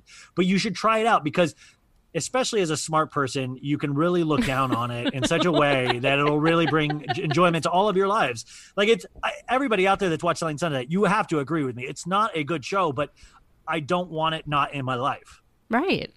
Okay. I need it in my life. I'm sold. I'm gonna watch this, and I'm gonna listen to your Patreon recaps. Okay, please, but you got to give Selling Sunset 4 episodes. Okay, because your immediate reaction is going to be to turn it off after 1 and say, what is going on? Let it hook you at 4, and then, in fact, Netflix should, like, at 4 they should make you pay extra after that, because you're addicted at that point. It's like I'm telling you, it's like crack. I've never smoked crack, by the way. I do not know what crack is like. You crack me up, Brian. This has been so fun. Thank you so much for being on. Congratulations. Thank you for doing this. By the way, and I keep saying this, you need to come on, and I'm just so bad at scheduling because I do all this myself. So we just got to, like, in like 3 weeks, come on. Sure. We'll just find, like, let's just, and I got to just. I can recap anything. I watch all the Bravo. We just got to do it because I'm so bad. Like, I usually then piece things together, and like you should see my organization skills. You would understand a little better. So, but congratulations on 100 episodes, because most people don't ever get to this point in this. So that's amazing. I know, I'm kind of shocked I haven't given up. It's just been like a labor of love, and quarantine has really, it's been kind of a shining bright spot. You know, everything's been so dark in the world. Everything has been so tough. You know, my real job, it can get so depressing. And then to be able to have this community of people who love reality TV and who have a shared language and a shared love and can laugh at both the shows, can laugh at themselves, and just kind of build each other up. Like, that's all we need. We can get through this together. Yeah, exactly. And that's what I say in every episode, is that, like, things are dark, but you know what? If the amount of cool people, podcasters and listeners that I've met through this experience gives me great faith and hope in that everything in the end of the day will be okay. Mm-hmm. And I'm talking not about just not about COVID I'm talking about Black Lives Matter. I'm talking about if we can have a little hope, that's going to get us so long. And if I see the people with their hearts open, like I see with other podcasters and other podcast listeners, I have great hope that we will all be okay. And that this group of people, this community that we have built, we are going to be leading the way on some of these things. And I think that's amazing, to take such a jokey, crappy thing like these reality shows can be, these so bad it's good things, and turn them into some sort of positive in the end. It's going to take time and it's going to take hard work, but like, I really do. It gives me great hope to know that people like you are out there, and people like these listeners are out there, because these listeners, it's insane. Like, the amount everyone is so incredible. The amount of support, the amount of the amount, they're brilliant in their own rights. Like, half the time I'm like, God, why don't you have a podcast? Like, they'll bring up things that I'm not even thinking about. I encourage everyone. I remember talking to Evelyn Marley and be like, just go for it. Just do your podcast. Come on. Yeah. You know, everyone should just, you know, or just come on ours, right? Yeah. Share your brilliance with us. At this point, I tell the listeners, I said, at some point, I don't plan on stopping. So at this point, I figure everybody is welcome to come on at some point. It's just like getting in my face at the right time, because I'm horrible at all the, you know, that's the thing. I'm just horrible at life stuff. Like, I'm good at the podcast stuff, or I'm getting better at it. But the life stuff, like the scheduling stuff, the cleaning my own room stuff, like, I'm bad at that, you know? You need to get an assistant. It's like I need to get like Sonia Morgan. You know, yes, you need interns. I work at Sonia, Ryan in the City. Get yourself some interns. Then you wouldn't have had to clean out your garage and face all those memories. No, my friend Megan actually helped me do that. And my friend Megan helped me clean out my garage. And I think I was sitting there emotional, and she was like, come on, let's go. And I'm just like looking at like a picture of myself with like a like this curly. I used to have this Joey McIntyre style head with hair with like it was like a reverse triangle, but it was like really tight. Triangle. It was like really tight curls, and I would just be like, oh my, it's like how many lives we lead during our lives. You just forget about whole chapters of your life. I know. Where can everybody find you if they don't already listen? Yeah, I mean, we all know. It's like everybody knows each other now. It's like So Bad It's Good with Ryan Bailey. You might be turned off because they're long podcasts. I get it. There are timestamps, so you can skip to the section that you like or to the guest you like. It does not hurt me at all. I've been doing extra long podcasts during quarantine, and it doesn't seem like quarantine and COVID are going anywhere. Eventually, I'm going to probably split these podcasts up into 2 during the week. But I love doing the long podcast format just because I feel like I say this ad nauseum. I used to grow up on radio shows, these 4-hour radio shows, and I feel like it's an experience. And I like that. It makes me feel good in my head. But I get that it's daunting for listeners. I get it. Some people love it. Some people hate it. But use the timestamps. Start there. They will eventually go shorter. They will eventually probably be split up. We're going to try a couple things. But subscribe there if you like it. Give a 5-star podcast like you're going to give Is This Real Life Nation. You're going to give a 5-star to that as well. Because guys don't realize that. You hear it and you don't realize you can do a favor. A really free solid is go up and hit that 5-star thing because it really does help your placement. So do that for both of us if you like us. And on Instagram, So Bad It's Good with Ryan Bailey.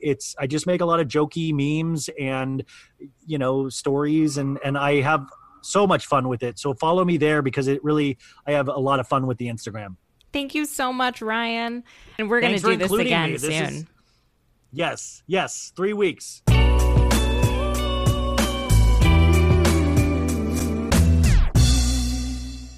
Hi, everyone. I am here with the lovely Erin Martin of the Pink Shade podcast. How are you doing? I'm doing great. I am so excited about your 100th episode. Yay! That's so exciting. Thank you for having me on. Oh, of course. You're one of the first people I met kind of doing podcasting and love listening to you and Mary Payne talk about 90 Day Fiancé as well as all of our favorite Bravo shows. But it has taken me so long and I have finally jumped in. Welcome. I feel like a successful cult leader. Welcome to the dark side. You will never get out alive. You will always be scarred by what you see on TLC, and you will find a whole group of people willing to talk about this show ad nauseum. That's the good news. And much like Bravo, there's a huge audience, and we just can't stop talking about it. It's so funny. So I'm watching the happily ever after ? And then also the 90 Day the Other Way, which I really enjoy because it's, I've lived abroad. I love seeing Americans in unusual situations where they're uncomfortable.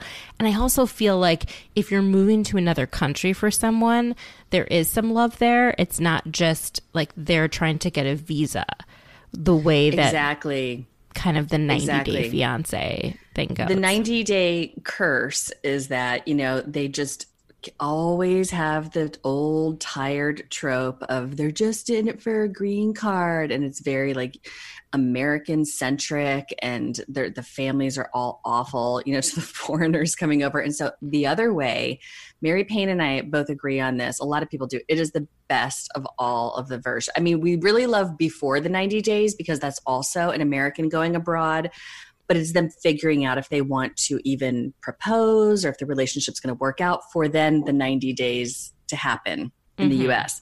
But the other way, you just get rid of that. And it's just, especially now, 2020, when we're all on lockdown, it's like a travel show. Yeah. It's a travel show with a lot of disturbing relationships and some really beautiful ones like Sweet Baby Kenneth and Armando, who are our only hope of truth, beauty, and love this year. I love them. I love them. Everyone loves them. How amazing is it that even on a shit show like 90 Day, and they all are, they make them because of the drama, that we can see like a pure story like this. I find myself tearing up at their segments. Oh, I very much did. When he was trying to tell his parents that he's gay And he told them 3 years earlier, but it did not go well. And to see his mom cry and say, "You think I don't love you? Of course, you're my son. I love you." And it was just like, I'm tearing up. I'm like, this is all the feels. It's all just a beautiful story. It really is. I know. And oh my God, this week when Armando made that craft for Kenny, and he's like, I don't have a lot of money, but I want to make a homemade gift for him. I'm like, what is this water streaming down my face? Like, why am I crying at the Learning Channel? I cannot believe that, but it's just, I'm so ready for it because it's been a while since we've seen a real true love match on any 90-day offshoot. And there are like a million. Like, girl, you better clean out your DVR if you set it to record 90 Day Fiancé. It's like hard to keep track. And then there's the pillow You will get talk. like 20 recordings a week. So It's like you watch the show and then you watch people watch the show. And I'm just trying to wrap my head around this. But watching the people watch the show is better than the show. Exactly. You watch people watch the show, and then they have something called B90 Strikes Back, where the cast members of this past seasons before the 90 days are watching people watch the show and then commenting on people watching the show. It's like Inception. You're what is even happening here? It's like a reunion of a reunion of a reunion. And I mean, it's so far down the rabbit hole. Yeah, just take care of your DVR, go clean it out every week because you will be getting like 20 different shows on there. Once you set it to 90 day, you don't know what's going to show up on that list. It is so fascinating though. And to see the different American families and their reactions to foreigners coming into their family. And my family had a similar situation because my father is from the Soviet Union. And my mom was an American Jew. And so while they had a similar history, my dad came in 1979 and met my mom in 1980. And her family came in 1921 to the United States. And so, they all spoke English, but her mom, knew Yiddish. And my dad's parents knew Yiddish. And both my mom's grandmother and my father's grandmother spoke like Yiddish and came from the very same village. And it was just like this amazing thing. But at the level of my dad's parents and my mom's parents, there was a lot of like confusion and miscommunication. And what it sounds like happened, at least in my family, is that my mom's father wanted to embrace the entire Soviet Jewish community that had come to Milwaukee, Wisconsin. And so Milwaukee! That's where my parents met. And so he decided... And my parents were introverts, and my mom did not like a lot of attention on herself. He decided to extend the wedding invitation to all of the Russian Jews that had just moved to Milwaukee. What? That's like half of Milwaukee. The rest is Polish. Polish Catholics and Russian Jews and Ukrainians. That's Milwaukee. It was insane. So I still, when I go to Milwaukee to see family and I see people who are my mom's age, they always tell me, your parents' wedding was a party unlike any other wedding. I bet. Did they all come? All of these strangers that were invited? Hundreds. There was a klezmer band. And there were a lot of drunk Russians making toasts that nobody understood. And my mom would tell my dad, can you please stop them from being so drunk? And my dad cannot. No, you cannot. My husband was born and raised in Milwaukee, and his parents were first generation Polish. Yep. So my last name is actually Marcinkiewicz, not Martin. Oh. But my husband's father changed just their family's legal name when he was an adult before they had children to Martin. So the rest of my extended family on my husband's side are Marcinkiewicz's. We're the only Martins because he just took it upon himself to change it. Yep. And yeah, it's like full. I mean, Milwaukee is so interesting. It's such an interesting place. There are still neighborhoods that are fully one group of people who immigrated just a couple of generations ago, or even sometimes like 5 or 6 generations ago, but they stay. It's not very mixed. It's an interesting place.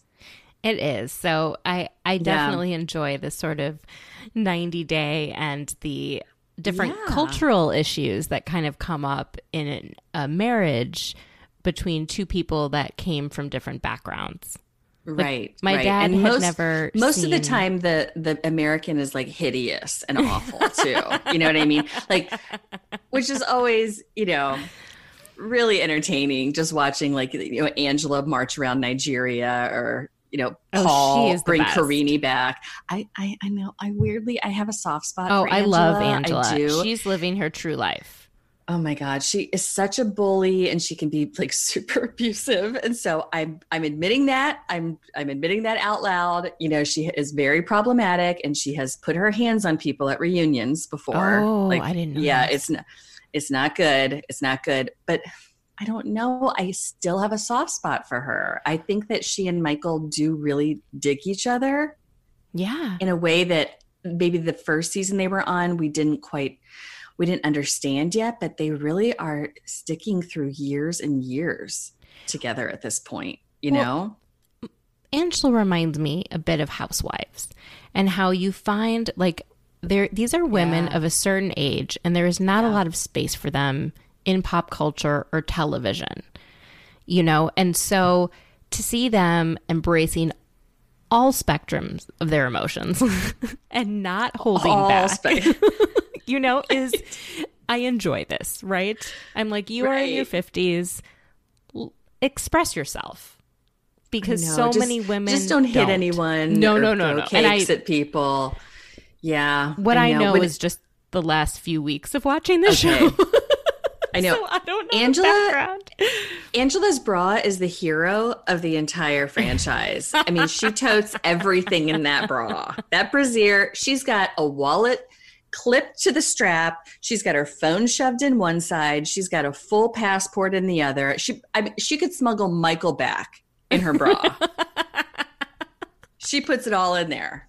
I do screenshots of her, and I like zoom in, and I try to make out like everything that's going on in that bra. I'm like, there's like 16 items in there. There's like full kitchen appliances in there. I love her bra toting. I love it. When she comes to the reunions every year, she's like, all right, let me get my shit out of my bra. And she actually like takes it out and puts it on a table. It's and there's like Mary Poppins bag. There's an umbrella. There's a microwave. It's amazing. I very much appreciate that. And that's what I love about the Housewives is I don't like when they get too young. I want to see women, let's hold space for women in their 50s and 60s to live their most authentic lives. Yeah. So, did you watch this week's Beverly Hills? Oh, I sure did. I watched it, and it's all kind of fuzzy to me right now because I watched it with like my mouth hanging open, like what's happening. Every cast member that we've ever seen on this franchise is at this party, but like 3 of them have new faces. Eileen has like brown hair. What is happening? It was wild. It was a good episode because it was all kinds of different generations of housewives of Beverly Hills coming together at this awful black and white party that Kyle insists on throwing. I would like to go to that party, though. That looked like one I would have fun at. I mean, I don't know who I would hang out with. I know. Well, we could go together and just hang out with each other and spy on people. I would be Camille sitting like apart from everyone, just letting people come to me and call me an asshole if they want and then walk away again. I'd hang out with Mauricio and see what kind of edibles he's having. Oh my God. He is so high all of the time. Like he has progressively gotten higher and higher every season. This season, he is just stoned nonstop. And I'm kind of here for it because he's just happy. He's out of shits to give. Like when she's like, we can't figure out the pool lights. Like the pool lights aren't coming on. Who do we call? And he goes, Ghostbusters. That's amazing. So let's start at the beginning of the episode. Okay, let's do it. It starts in Malibu with Kyle going to Camille's new spot. Now, this is the reason I started watching the show.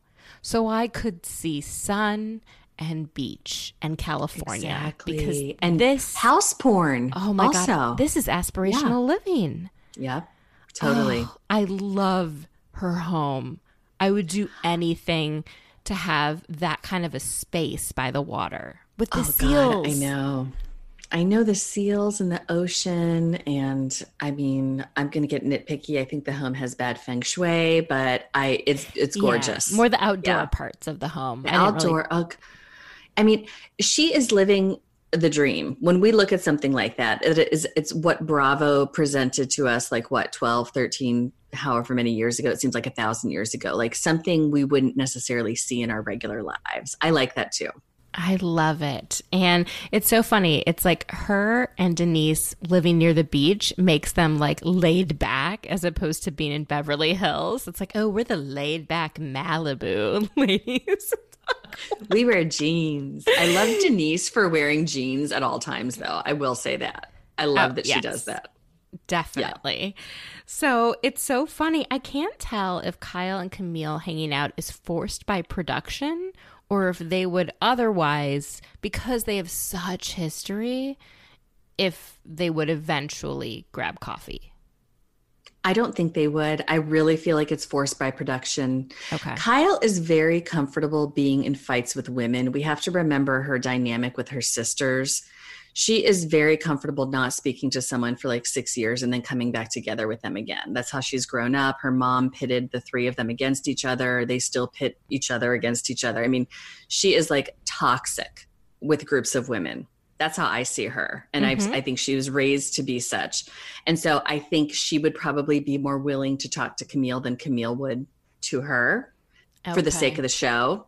But that's just my supposition. I don't really know what happened. Kyle is definitely trying to produce this show. She's trying to be the omnipotent narrator in her confessionals. It's gross. I'm like, you're not the narrator. Like, you never will be. Denise should be the narrator of this show in my mind.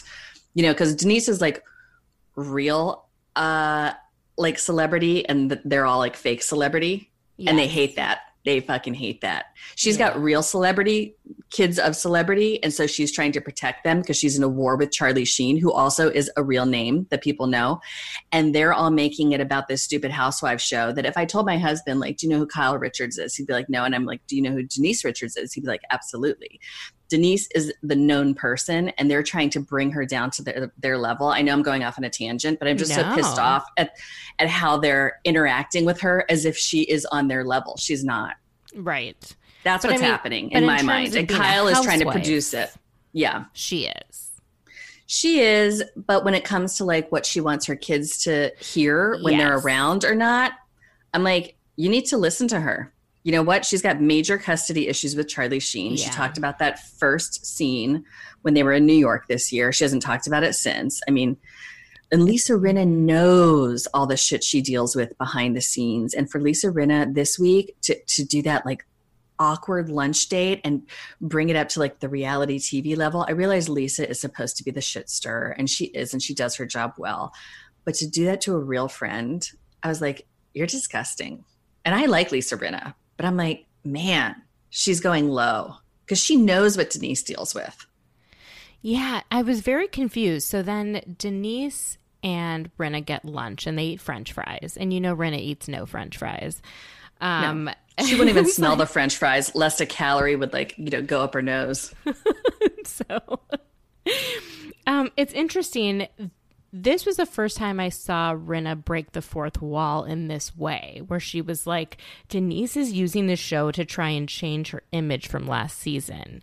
And that doesn't make sense to me. I do think Denise is upset with how much she spoke about her sex life and things like that last season. But, okay, here's where I don't understand about Denise. What she puts out into the world via this show, via her movies, via whatever, her kids are going to find out. They are slowly becoming adults. And there is something confusing to me about her thinking that they will never find out things. That confuses me. I understand that. And I think that's what the ladies are trying to figure out too. but I see it differently. And of course, you know how you put yourself into these situations on a way different scale. But I think about me and like, I throw the F-bomb. I talk about just shit shows, blah, blah, blah. I go crazy on the Jenny McCarthy show. You know, I'm very out there with a lot of stuff. And I would never talk that way at my child's Catholic school function. Totally. Do you know what I mean? There's a time and place. Yes. And so it's like, especially, and I get this because it wasn't just Denise's kids there. It were her friends' their kids. friends too. That and I think she was more for me, upset about. when it's my kid and my kid's friends, I mean, I'm the mom, you know, and if I'm talking to a group of women, if we're going to like get loud and start talking about like, you know, anal or something, which believe me, we do not. But if something crazy is going to happen, of course, like we would all be like, oh my gosh, shh, like don't, you know, these kids are going to talk. And so there is a time and place. That and I understand. It's just different. You can be yourself as a woman, and then you are in a different role when it's your kids and your kids' friends right there next to you. She just doesn't she doesn't explain herself in a way that I understand. Like all of that makes sense. And when she says, you know what, I like to keep my kids away from this, that also makes sense. But when you know who understands it is Garcelle. Yes. Garcelle understands it because she is also a professional. She's a professional, and she understands you as, you know, the separate person, you know, an actress, and then you as the mom. She understands that. The rest of them are fakes. That's why they don't understand it. Well, I think Kyle is a fake like that, but I think what's different about Rinna, and I very much relate to her in this way, is there is only one version of Rinna. There is not a mom version of Rinna versus a professional version of Rinna versus a wife version of Rinna. Like, she is the same Rinna in all facets of her life. And so she views it, if you have like a different side of you, that it's like fake. And that's not true. Most people compartmentalize and treat their husbands and children and their coworkers all a little bit differently, kind of, you know, and she doesn't do that. She treats her kids like she talks to them as if they're her friends. I think she would feel differently if she were a divorced mother and if her ex was Charlie Sheen. Yes, exactly. But she's still married to the father of her children, and so she can act however she wants without being sued. Yes, 100%. Yeah. So I think, and I am also the kind of person where I'm very similar personality. I don't change a lot in different settings, and most people do make adjustments. So, you know, I could see where Rinna's coming from, and I think since she hasn't gone through a tough divorce or a custody battle, that there is a blind spot there. Yeah, I think you're right. Kyle. I think you're right, and Kyle doesn't understand that either. Yeah, absolutely. I mean, but Rinna it really upsets me how she's treating Denise, because they do allegedly have this history. Mm-hmm. And she knows what Denise has gone through, and she knows that these kids have been exposed to really horrific things, you know. Denise has taken in even Charlie's kids with his other, you know, twins, addict wife. Yeah. And I mean, she's been through some shit. And it's not like she is a bad person for saying, you know, oh, the kids, like, just be quiet a little bit. But they want to play it out. The Beverly Hills group, really with Kyle at the helm of it, always likes to just hang on to one trite subject and over and over and over again beat it to death. And I feel Denise's pain when she's like, can we just drop it? Like, can we just like move on to something else? Can somebody get upset at someone else at this point? You know, what I don't like is that she's bringing Aaron everywhere with her, because he is problematic. Yes. Like, that's not good. And she is causing the problem by keeping him around. And I think the women, especially people like Erica, who can let things go. You know, we saw Erica move on with Dorit. You know, she let Pantygate go. She's now friends with Dorit and PK. Right. Like, she doesn't keep bringing it up from the past. So I think it's bringing Aaron around, and then having him is not smart, both tactically or just it keeps the issue going. So it's like she wants everyone to get rid of it, But just like Kyle hangs on to it, he doesn't let anything go. And he has a chip on his shoulder, and he doesn't like them, and he thinks everyone is below him. And he I know. And can we just such. say it? He's like a dumb person. He's not smart. You know, like yes. he's like but he's the worst. I was talking about this last week. I was like, true smart people always have more to learn.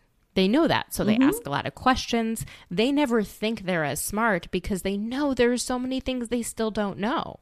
That's the mark of a smart person. He is like, I know this, and I know this, and I know this, and I have all the answers, and only me.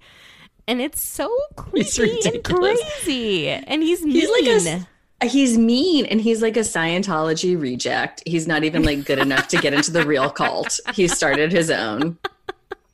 He's so stupid. He's like, the frequency and people are following me in big pharma. I'm like, are you like in a cult of one? But Denise is in it too now. She's like, yeah, people are following us and like, don't speak up too loudly. I'm like, oh, Denise, no. He is just ridiculous. He's a ridiculous person. He's not doing her any favors by coming along and, mansplaining to everyone. It's really bad. The best part, I thought, of this whole episode was PK trying to talk to Aaron and saying, you know what? I know that you want to support your wife, and I feel that too. I want to support my wife. But the best way to support your wife is by not fighting her battles for her. And that's something that I learned the hard way. Yeah, he did learn it the hard way. I mean, PK was like the sweaty potato we did not need that first season. He was such a sweaty potato, and he's Jewish, and it just was like, no, you're bringing shame to my people. Like, seriously, he was like so involved in all the women's business the entire time. He was brought onto the reunion couch for a length of time. I want to say for like a whole episode. It was like a 3-part reunion. I remember his ass sitting on that couch for like maybe one whole night. And I was like, why are we looking at PK for a reunion segment this long? Because he was so involved in all the fights. So when he was telling Aaron this, I'm like, this man speaks from experience. Like, he made a huge mistake getting that involved. But Aaron doesn't want to hear anything from anyone. Did you hear that? Like, I know everyone was talking about it when it happened, but when they left Kyle's barbecue, whatever, that barbecue, non-barbecue situation, and Aaron said, like, don't tell me to be quiet. I'm going to crush your hand. Yep. I was like, oh, no, that's not good. I don't trust him. I don't know.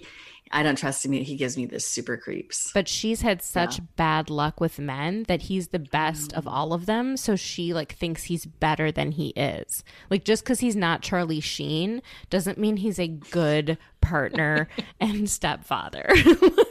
like you think the bar is low for yourself, and then you look at that. Yeah, the bar has to be really low. Oh my God. I don't know. He creeps me out. I am not eagerly, but I'm anticipating the shit show that's going to be unleashed when Brandy starts to spread her rumor around and how that's going to go. So let's go in to how many people really showed up to this party. Okay. So how many people and their new faces? Yes. Okay, I'm going to name the people and you're going to tell me what's different about them. Okay, sounds good. Eileen Davidson. Brown hair and like weirdly, I don't know her. She's not doing she doesn't look like she's doing any insane plastic surgery or anything, but she really did look different to me. Maybe it was just the hair that made her look so much different. And it was very ashy brown. It wasn't a warm brown. Yeah. So it kind of like, it didn't suit her. It looked like a quarantine brown, like the kind that we're all doing from the box. I was like, Eileen, did someone do that to you? Did you do that yourself? Like, what happened? And I love how she just doesn't care. Like, she's like, I'll talk to Camille. Yeah, she's like, whatever. Okay, we see the Maloofs, Adrian and Paul. Yeah, Adrian is turning into full-on cat lady from the internet. I mean... Oh, God, it's just tragic when you see someone who's done way too much and doesn't need to. She doesn't need to go that far. She really looks like wild. Do you think that Paul is still doing her surgeries? Like, as like part of their alimony? Oh, my God. I don't think so, because it looks so bad. I think he would do a better job. Sorry. It shouldn't laugh at her face. It should not laugh at her face. Well, the thing is she's a pretty lady. I mean, I don't know why it's like every time she comes on screen. I know, but every time she comes on screen, it's, you know, a year has gone by or 6 months or whatever, and it's like, whoa, what? Like it's shocking. It's startling. Mary Payne texted me last night, and she's like, "Who is this woman claiming to be Adrienne Maloof?" You know, like, we were both shocked when we saw her. It was almost like her face was a balloon and someone had just kept blowing into it and blowing into it. And if they just deflated a little bit of the air, you could see more features. Yes. And I know it's like, it looks painful. No, it actually I mean, looks painful. all of this stuff sounds painful that they do to their faces. And listen, I'm going to say right now, I'm a fan. Filler, Botox, procedure, do whatever you want, but it does get to a certain point where you're just like, oh girl, you know, you're looking like you're from the Capitol in the Hunger Games. Yep. And like, it's not good. You don't even look like human anymore. Yeah. Man, so then we see the morally corrupt Faye Resnick. Yeah, of course. You know, Kyle always has her in the background somewhere. She didn't really say anything though. She was just like there to do a cheers and listen to Kyle ranting and raving in her terrible silk like gym pants or whatever she had on the night before. I don't even know what that was. We see Glenn, the party planner. Yes. He's a staple. He looks the same. He looks the same. He was sitting down like he could not have been bothered with the prep. Like, did you see his scene where he was just like sitting there like Tony Soprano, just like laid out on a bench, like, yeah, whatever. There's the dance floor. There's the chandelier. Yeah, okay, whatever. Fuck it. Because she always gets into, I feel like Kyle's the person that comes halfway through when things are being developed, was not part of the process, and then points out things that had you been part of the process, you would know the answer to. She did this with her fashion show in like the first scene, you know, of this of the season, where like everyone's annoyed. We all know how this fashion show is going to go, and you're coming in and you're putzing with it. So just take your chutzpah and leave. Like, totally, just get out. And that she's like, she's the worst. She is like that. Yeah. She will come in and pretend like she's helping. And instead she's like, you know, annoying everyone who's actually doing the work. As if she actually planned the party. She's always performing. That's Kyle. She's always performing. Absolutely. That's why Mauricio is high all the time. Love him so much. I can't wait until the day where he just like straight up walks around with a full bong in one hand. Like, where he just like openly is like, I am straight up, I have to be high to be on these cameras. And I don't know if he's doing it like all the time or if it's just when cameras are around, because he's like, this is such madness with all of these cameramen and producers and people and things in my home, and I have no control over this, so I am just gonna laugh. Like, I'm just not gonna take this too seriously. Exactly. We've got Kathy and Kim. Oh God, here they come. Kim looked really healthy for that one night. I was happy to see that. She just had her surgery. I know, and she looked really good. And Kathy, of course, like was barely featured because she just refuses to sink so low as to be, you know, on the camera too much of this total shit show. So yeah, I was glad to see that they were both there. I mean, it's always interesting to me when all three of the sisters are in one space because you never know what's going to happen. Now, nothing has happened yet, but you never know. Do you remember? It's always, there's always a little like dramatic tension there because you're like, oh, but do you remember when this happened in real time and it was on Instagram and we saw like, oh my God, this season, all the old people are coming back. Yes, that's right. There was a video of Kathy, Kim, and Kyle dancing and singing a song that was one of their mom's favorite songs. I can't remember. And it was on an Instagram live. And I thought, wow, they have come so far. Yeah, but you know what? They were probably performing. You're right. I'm always suspicious when the three sisters are getting along. It's usually because they're banding together to hide something. I know that's, you know, not necessarily the most positive outlook, but usually when they band together, it's because it's against a common enemy of some kind. It is. I wonder who is this time. It was not Brandy because they're all getting along with Brandy. I know. Could be Denise, you know? I don't think maybe Kathy Hilton gives two shits.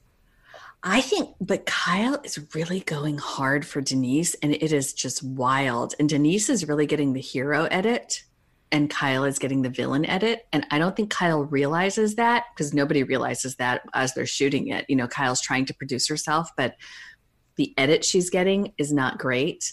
And I think she's probably a bit shocked to see how this is unfolding with the audience. But this happened last season where she was shocked that the audience was on LVP's side. Or not all of the divided, audience, but yeah, true. They're always confused. Now, can we talk about the debut of Kris Jenner at this party? When they had the little chyron under her name that said, Kris Jenner, Kyle's friend, I was like, oh my God, the shade. The shade. From another network.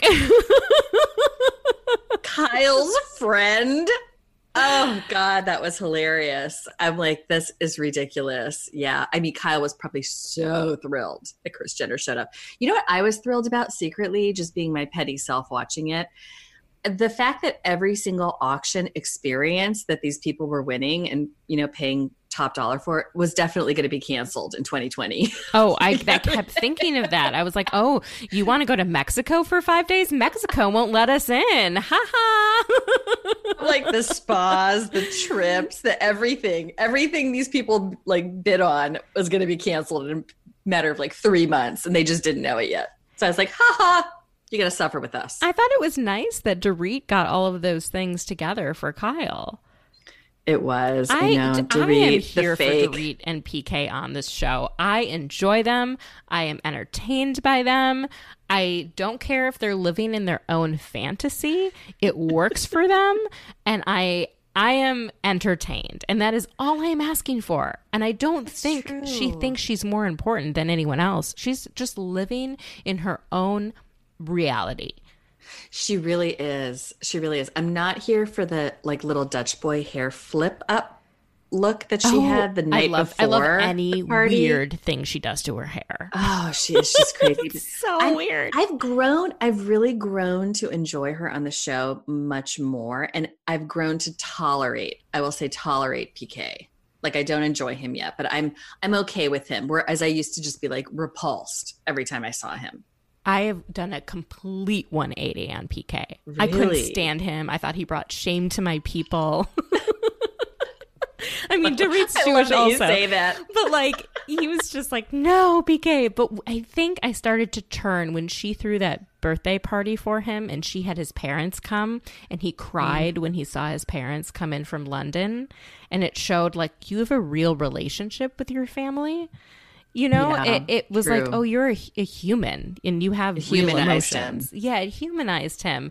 And then to see how much he supports her and to see those kids are so funny. So they did a thing it was Dorit's birthday recently. And just on the side, have you noticed that pretty much every Bravo celebrity Don't pull over, guys. Is a Cancer. Nobody's behind you. Just try to. Oh, can you hear I hear the siren. Yeah, don't pull over. But what you're saying, the astrological sign of Cancer, yes. They're all Cancers. Right. But when they went around to that party with the astrologer, like almost everyone was a Cancer. But this goes beyond just Beverly Hills. If you look at all the cast of Vanderpump Rules and how they all have summer birthdays and all their birthdays are together. They do. It's constant birthday madness on that damn show. You're right. So you've got Stassi and Ariana are June 24th. Then you've got Sandoval. Then you've got Jax.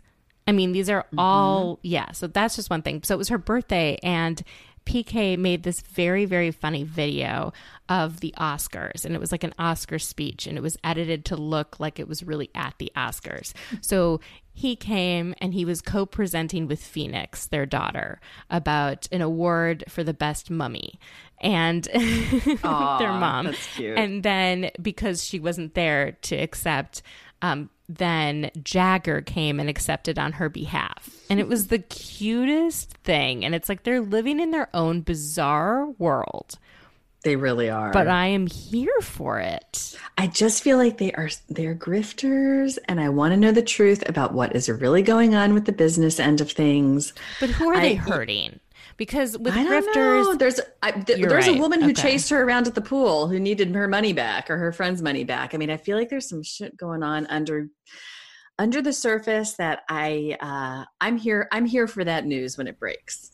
I feel like Aaron is a grifter because he's 100%. And that to me matters more, because if he's taking money from people who are sick and claiming to heal them, that I feel like is a worse grievance than borrowing money from wealthy people who don't really need their money back, like extreme wealthy people, and eventually paying them back.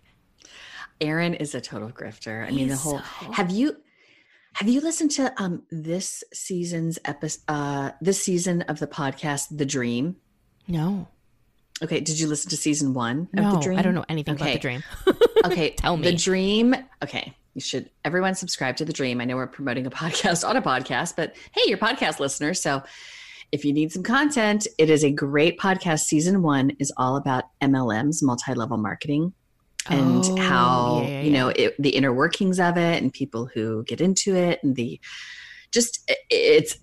it's amazing. I think it's fascinating. I'm very into learning about MLMs because I think they're very closely related to cults. Yes. Yep. And then second season of The Dream is all about the wellness industry and just how much it scams people, and everything from vitamins to all the stuff the housewives do. Like every appointment they go to is basically featured on The Dream season 2, the wellness industry and the scams that are out there, and how desperate people, are really investing so much money in empty promises. It's amazing. I highly recommend that podcast. You need to listen. An interesting thing is I've noticed that the wellness industry has even started to get into the business of pets, because they're starting to take issues that people are thinking, like, for example, you need to eat clean. And so then being like, your pet hates it's dry, gross, kibble, like give it clean, fresh food. And I asked my veterinarian, like, hey, like, would it be helpful if I gave my dog clean, I don't know, organic, non-GMO, cooked for my dog? And he's like, no, dogs are not humans.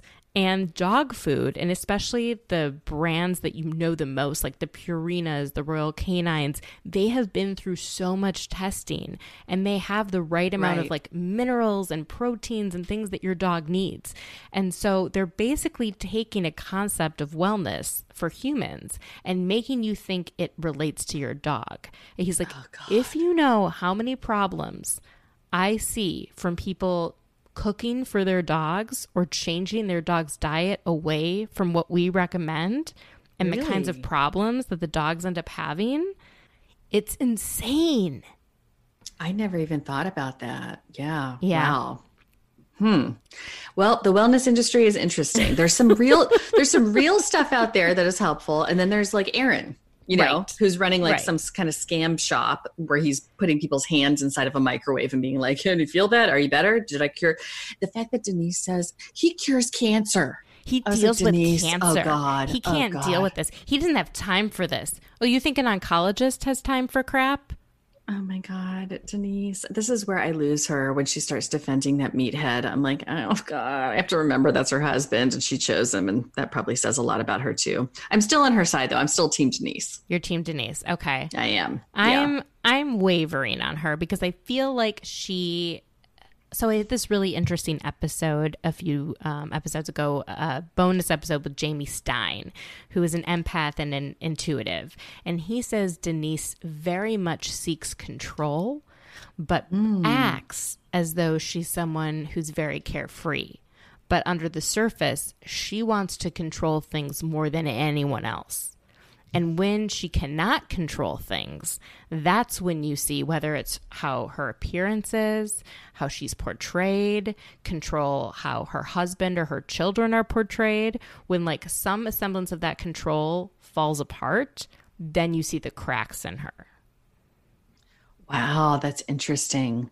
I kind of, you know what? I kind of relate to that though. No, I kind of relate to that. Yeah. A lot of people. And so it's interesting. That feels like a very human experience. It is a very human experience. Yeah. But I think some of the women are frustrated that she has this like carefree attitude and acts like, oh, I'm easy breezy. I'm going to wear jeans and shorts and I'm not going to do my hair and makeup. And then she's actually really uptight. And so for them, it feels disingenuous. Whereas for her, I think she's just I think she can be both things at once. I think she can too. Absolutely. Yeah. They're just really, I mean, the whole idea that Kyle is calling her out for like having a diamond sculpture and then being a ragamuffin. And then I'm like, Kyle, like seriously, get a grip. Like this is not landing. The shade that you're trying to throw is going nowhere. It doesn't even make sense. None of it. So now makes she's sense. got to hold on to the kid thing. It's ridiculous. Yeah. And now that's what I want to talk to you about. Yeah. What do you think is going to happen? I mean, Brandy's going to tell them all, not at the party, it seems like. According to previews, what was it? It seemed like it was at a later date when they're all together. Does she go on the cast trip to Rome and tell them all in Rome? What? Why would Brandy be on the cast trip? I have no idea. That's weird. No, I don't know. I'm just okay. Maybe I don't know. I don't know here. either. Hey, we don't know. We don't deal in facts. We only deal in rumors.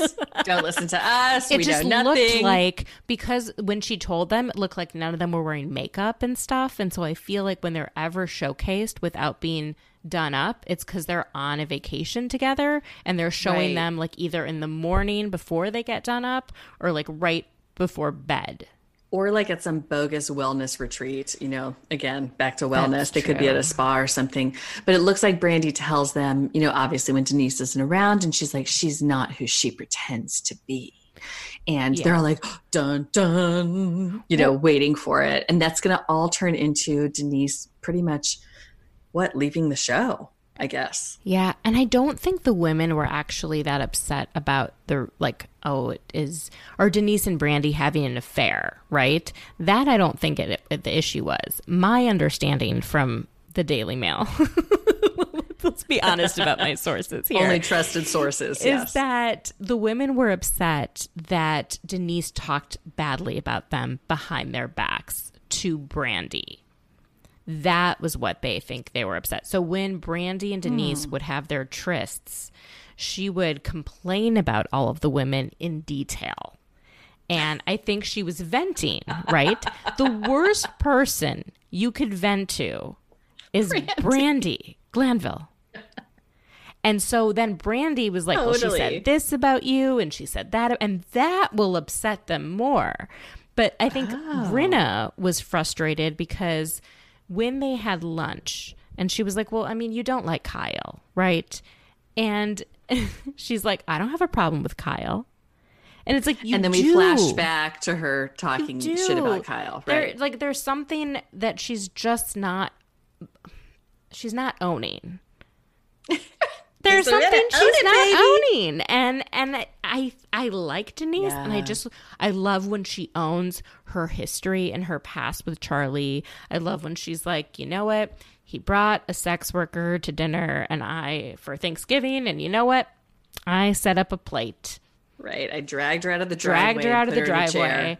So like that's just true. Own it. I get that. That's what I like about Denise. When she tries to not acknowledge something, that it's like, come on, just that makes sense. So I think that's where Lisa's getting frustrated with her, because she openly is complaining about Kyle, and then it's like, I have no problem with Kyle. She's like, yeah, I do like Kyle. Yeah, it's like, no, nobody does. It's okay. Like Kyle, you don't have and that to. is okay. Like, you don't need to like we're Kyle. We're good with that. Like, you know. And Garcelle, man, she showed up with a new guy, Michael. Oh, very cute. I love Garcelle. Cute. She's so above it all, though, and as she should be, because she is above it all. But I want her to get in the mix. I do, but I don't want her life to be ruined, so I'm torn. I think she could fly above in a way. I mean, Erica's life isn't ruined. Yeah, She's on Twitter like fighting people though. I don't know that I want that for Garcelle. She's always like clapping back at people on Twitter. I'm like, oh no, it's because she's friends with Meghan McCain and thinks that like that's how you're supposed to engage with people on Twitter. Oh no, I didn't know that. Maybe she's taking a page out of Camille Grammer's. Camille on Twitter is just like a thirst She's a trap. monster. God. And Lisa Rinna's like, you're an asshole on Twitter, but hi. And she's like, oh my God. Like, okay, Camille, you can't do that on social media and then be cool with everyone. Like, you have to be ready to fight. If you want to fight, fight. You know who's the smartest on Twitter is, I think, Bronwyn from the OC. She said something about like, oh, I don't know if she's on Twitter now, but when she first started, she's like, oh, I don't want to go there. That's where people are really mean and toxic. I'll stick on Instagram and just try and, be positive. Like, good for you. Good for her. Good luck. Good luck with that. Yeah. Good luck, girl. Good luck. Godspeed. Oh, any final thoughts on Beverly Hills, or do you watch Potomac? Okay, I'm catching up with the last 2 seasons. I used to actually write recaps for Potomac. Oh, yeah, I was in deep with it. Yes. Mm-hmm. And so, but then I missed the last 2 seasons, and I've heard this past season was the best ever. So I'm going to binge it. I'm going to be caught up when it premieres. I'm going to be on board. So you and I should get together and talk about it once the season comes, because I will be totally ready. And I live here. I know the areas. I know a lot of what they're talking about. I think it is the best franchise that we've got right now. And I think this is going to be one of the best seasons of that franchise. And Yay! I think that's why they moved it back, because they're like, there's going to be a huge lull in programming. And they knew that. They don't want it to be overshadowed by Roni and Beverly Hills. So good. And okay, good. It is so good. It is I'm so excited for you to see season 4. There is a scene, and I don't know why I keep bringing this up. I don't know if I'm the only one that appreciates this, where Karen Huger in her confessionals wears a dress that has feathers near her bra, right? Like the top part is all feathers, and the feathers are annoying her. So without missing a beat, she picks up a duster and a dustbin and dusts the feathers on her dress during her confessional. And this is seriously. Dusts herself off. She dusts herself. And it is without flinching. And you can tell they kept it in because it is just so authentically Karen Huger. And that sounds like a Sonia Morgan moment, like dusting herself off. Yes. She is the Sonia Morgan of Potomac. But because we haven't seen as much of her, we are not sick of her, and we are not tired of the same old, stories, right? I am not tired. I want more Karen Huger all the time. God. Every day. I'm ready. I'm in. I'm ready. I'm going to do it. I'm going to binge. I'm going to be ready. We're going to talk about it for sure. We're going to talk about it. Definitely. I cannot wait. Thank you so much for being on. Where can everyone find you? I'm sure everyone already listens to Pink Shade, but. Oh, I don't know about that. You can find me talking about 90 Day Fiance, Bravo shows, the odd topic here and there over on the Pink Shade podcast. And I have a Pink Shade Patreon and a Hey Bunky Patreon I do with Mary Payne Gilbert, who covers just extra shows with me every week. We recap all kinds of stuff. We're watching Smothered. I don't know if you've checked that out, but so I haven't. It's insane. I know. It's insane, girl. I think as someone who lost their mom, it's probably not the best to watch that one. No, and also unless you're really interested in like deep mental illness, like you maybe don't want to watch it for that reason. That's why I watch Housewives. Exactly. You can find me over there on the Hey Bunky Patreon if you want to really listen to some real shit show recaps. And then I'm on Instagram and Twitter at Erin Leah Martin, and I'm on the Jenny McCarthy Show pretty much bi-weekly, and then maybe weekly back in the fall on Fridays, Sirius XM Stars Channel 109. And we cover Housewives and 90 Day because Jenny is deep into these shows too. Okay, so she's into all the Housewives. Is she going to be watching Potomac? Because that is where it's at. We're going to try to get her on board. Yes. I think we're going to try to get her on board because you're right. Programming is getting really limited we need to just we need to all band together in this dire time and watch the same reality TV shows. We need to do this, people. all can together. do it. Well, thank you so much for being here and celebrating my 100th episode. I appreciate it so much. You are such a kind person, a good friend, a really incredible content creator. So thank you. And you too. I feel so lucky to know you, and I'm so happy for you. 100 episodes is a big deal. Just keeping at it. You know what I mean? It's a labor of love. And so thank you for putting your content out there. It is. Yeah. Okay. Thanks, Mandy. Take care.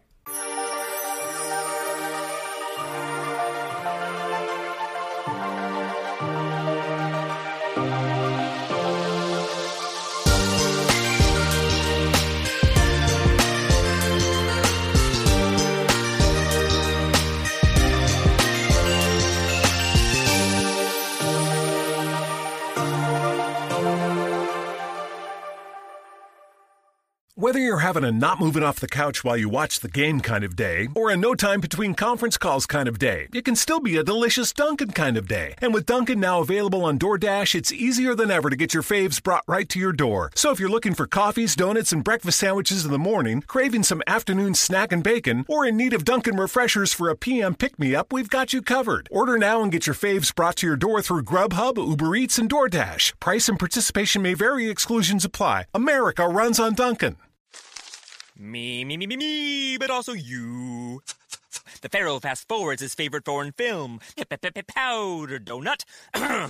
Okay, what's my line? The only line I see here on the script is get options based on your budget with the name your price tool from Progressive. Oh man, that's a tongue twister, huh? I'm sorry, I'm gonna need a few more minutes. Bulbous Walrus, the Bulbous Walrus. The Name Your Price tool, only from Progressive. The owl ran afoul of the comatose coxswain. Progressive Casualty Insurance Company and affiliates. Price and coverage match limited by state law.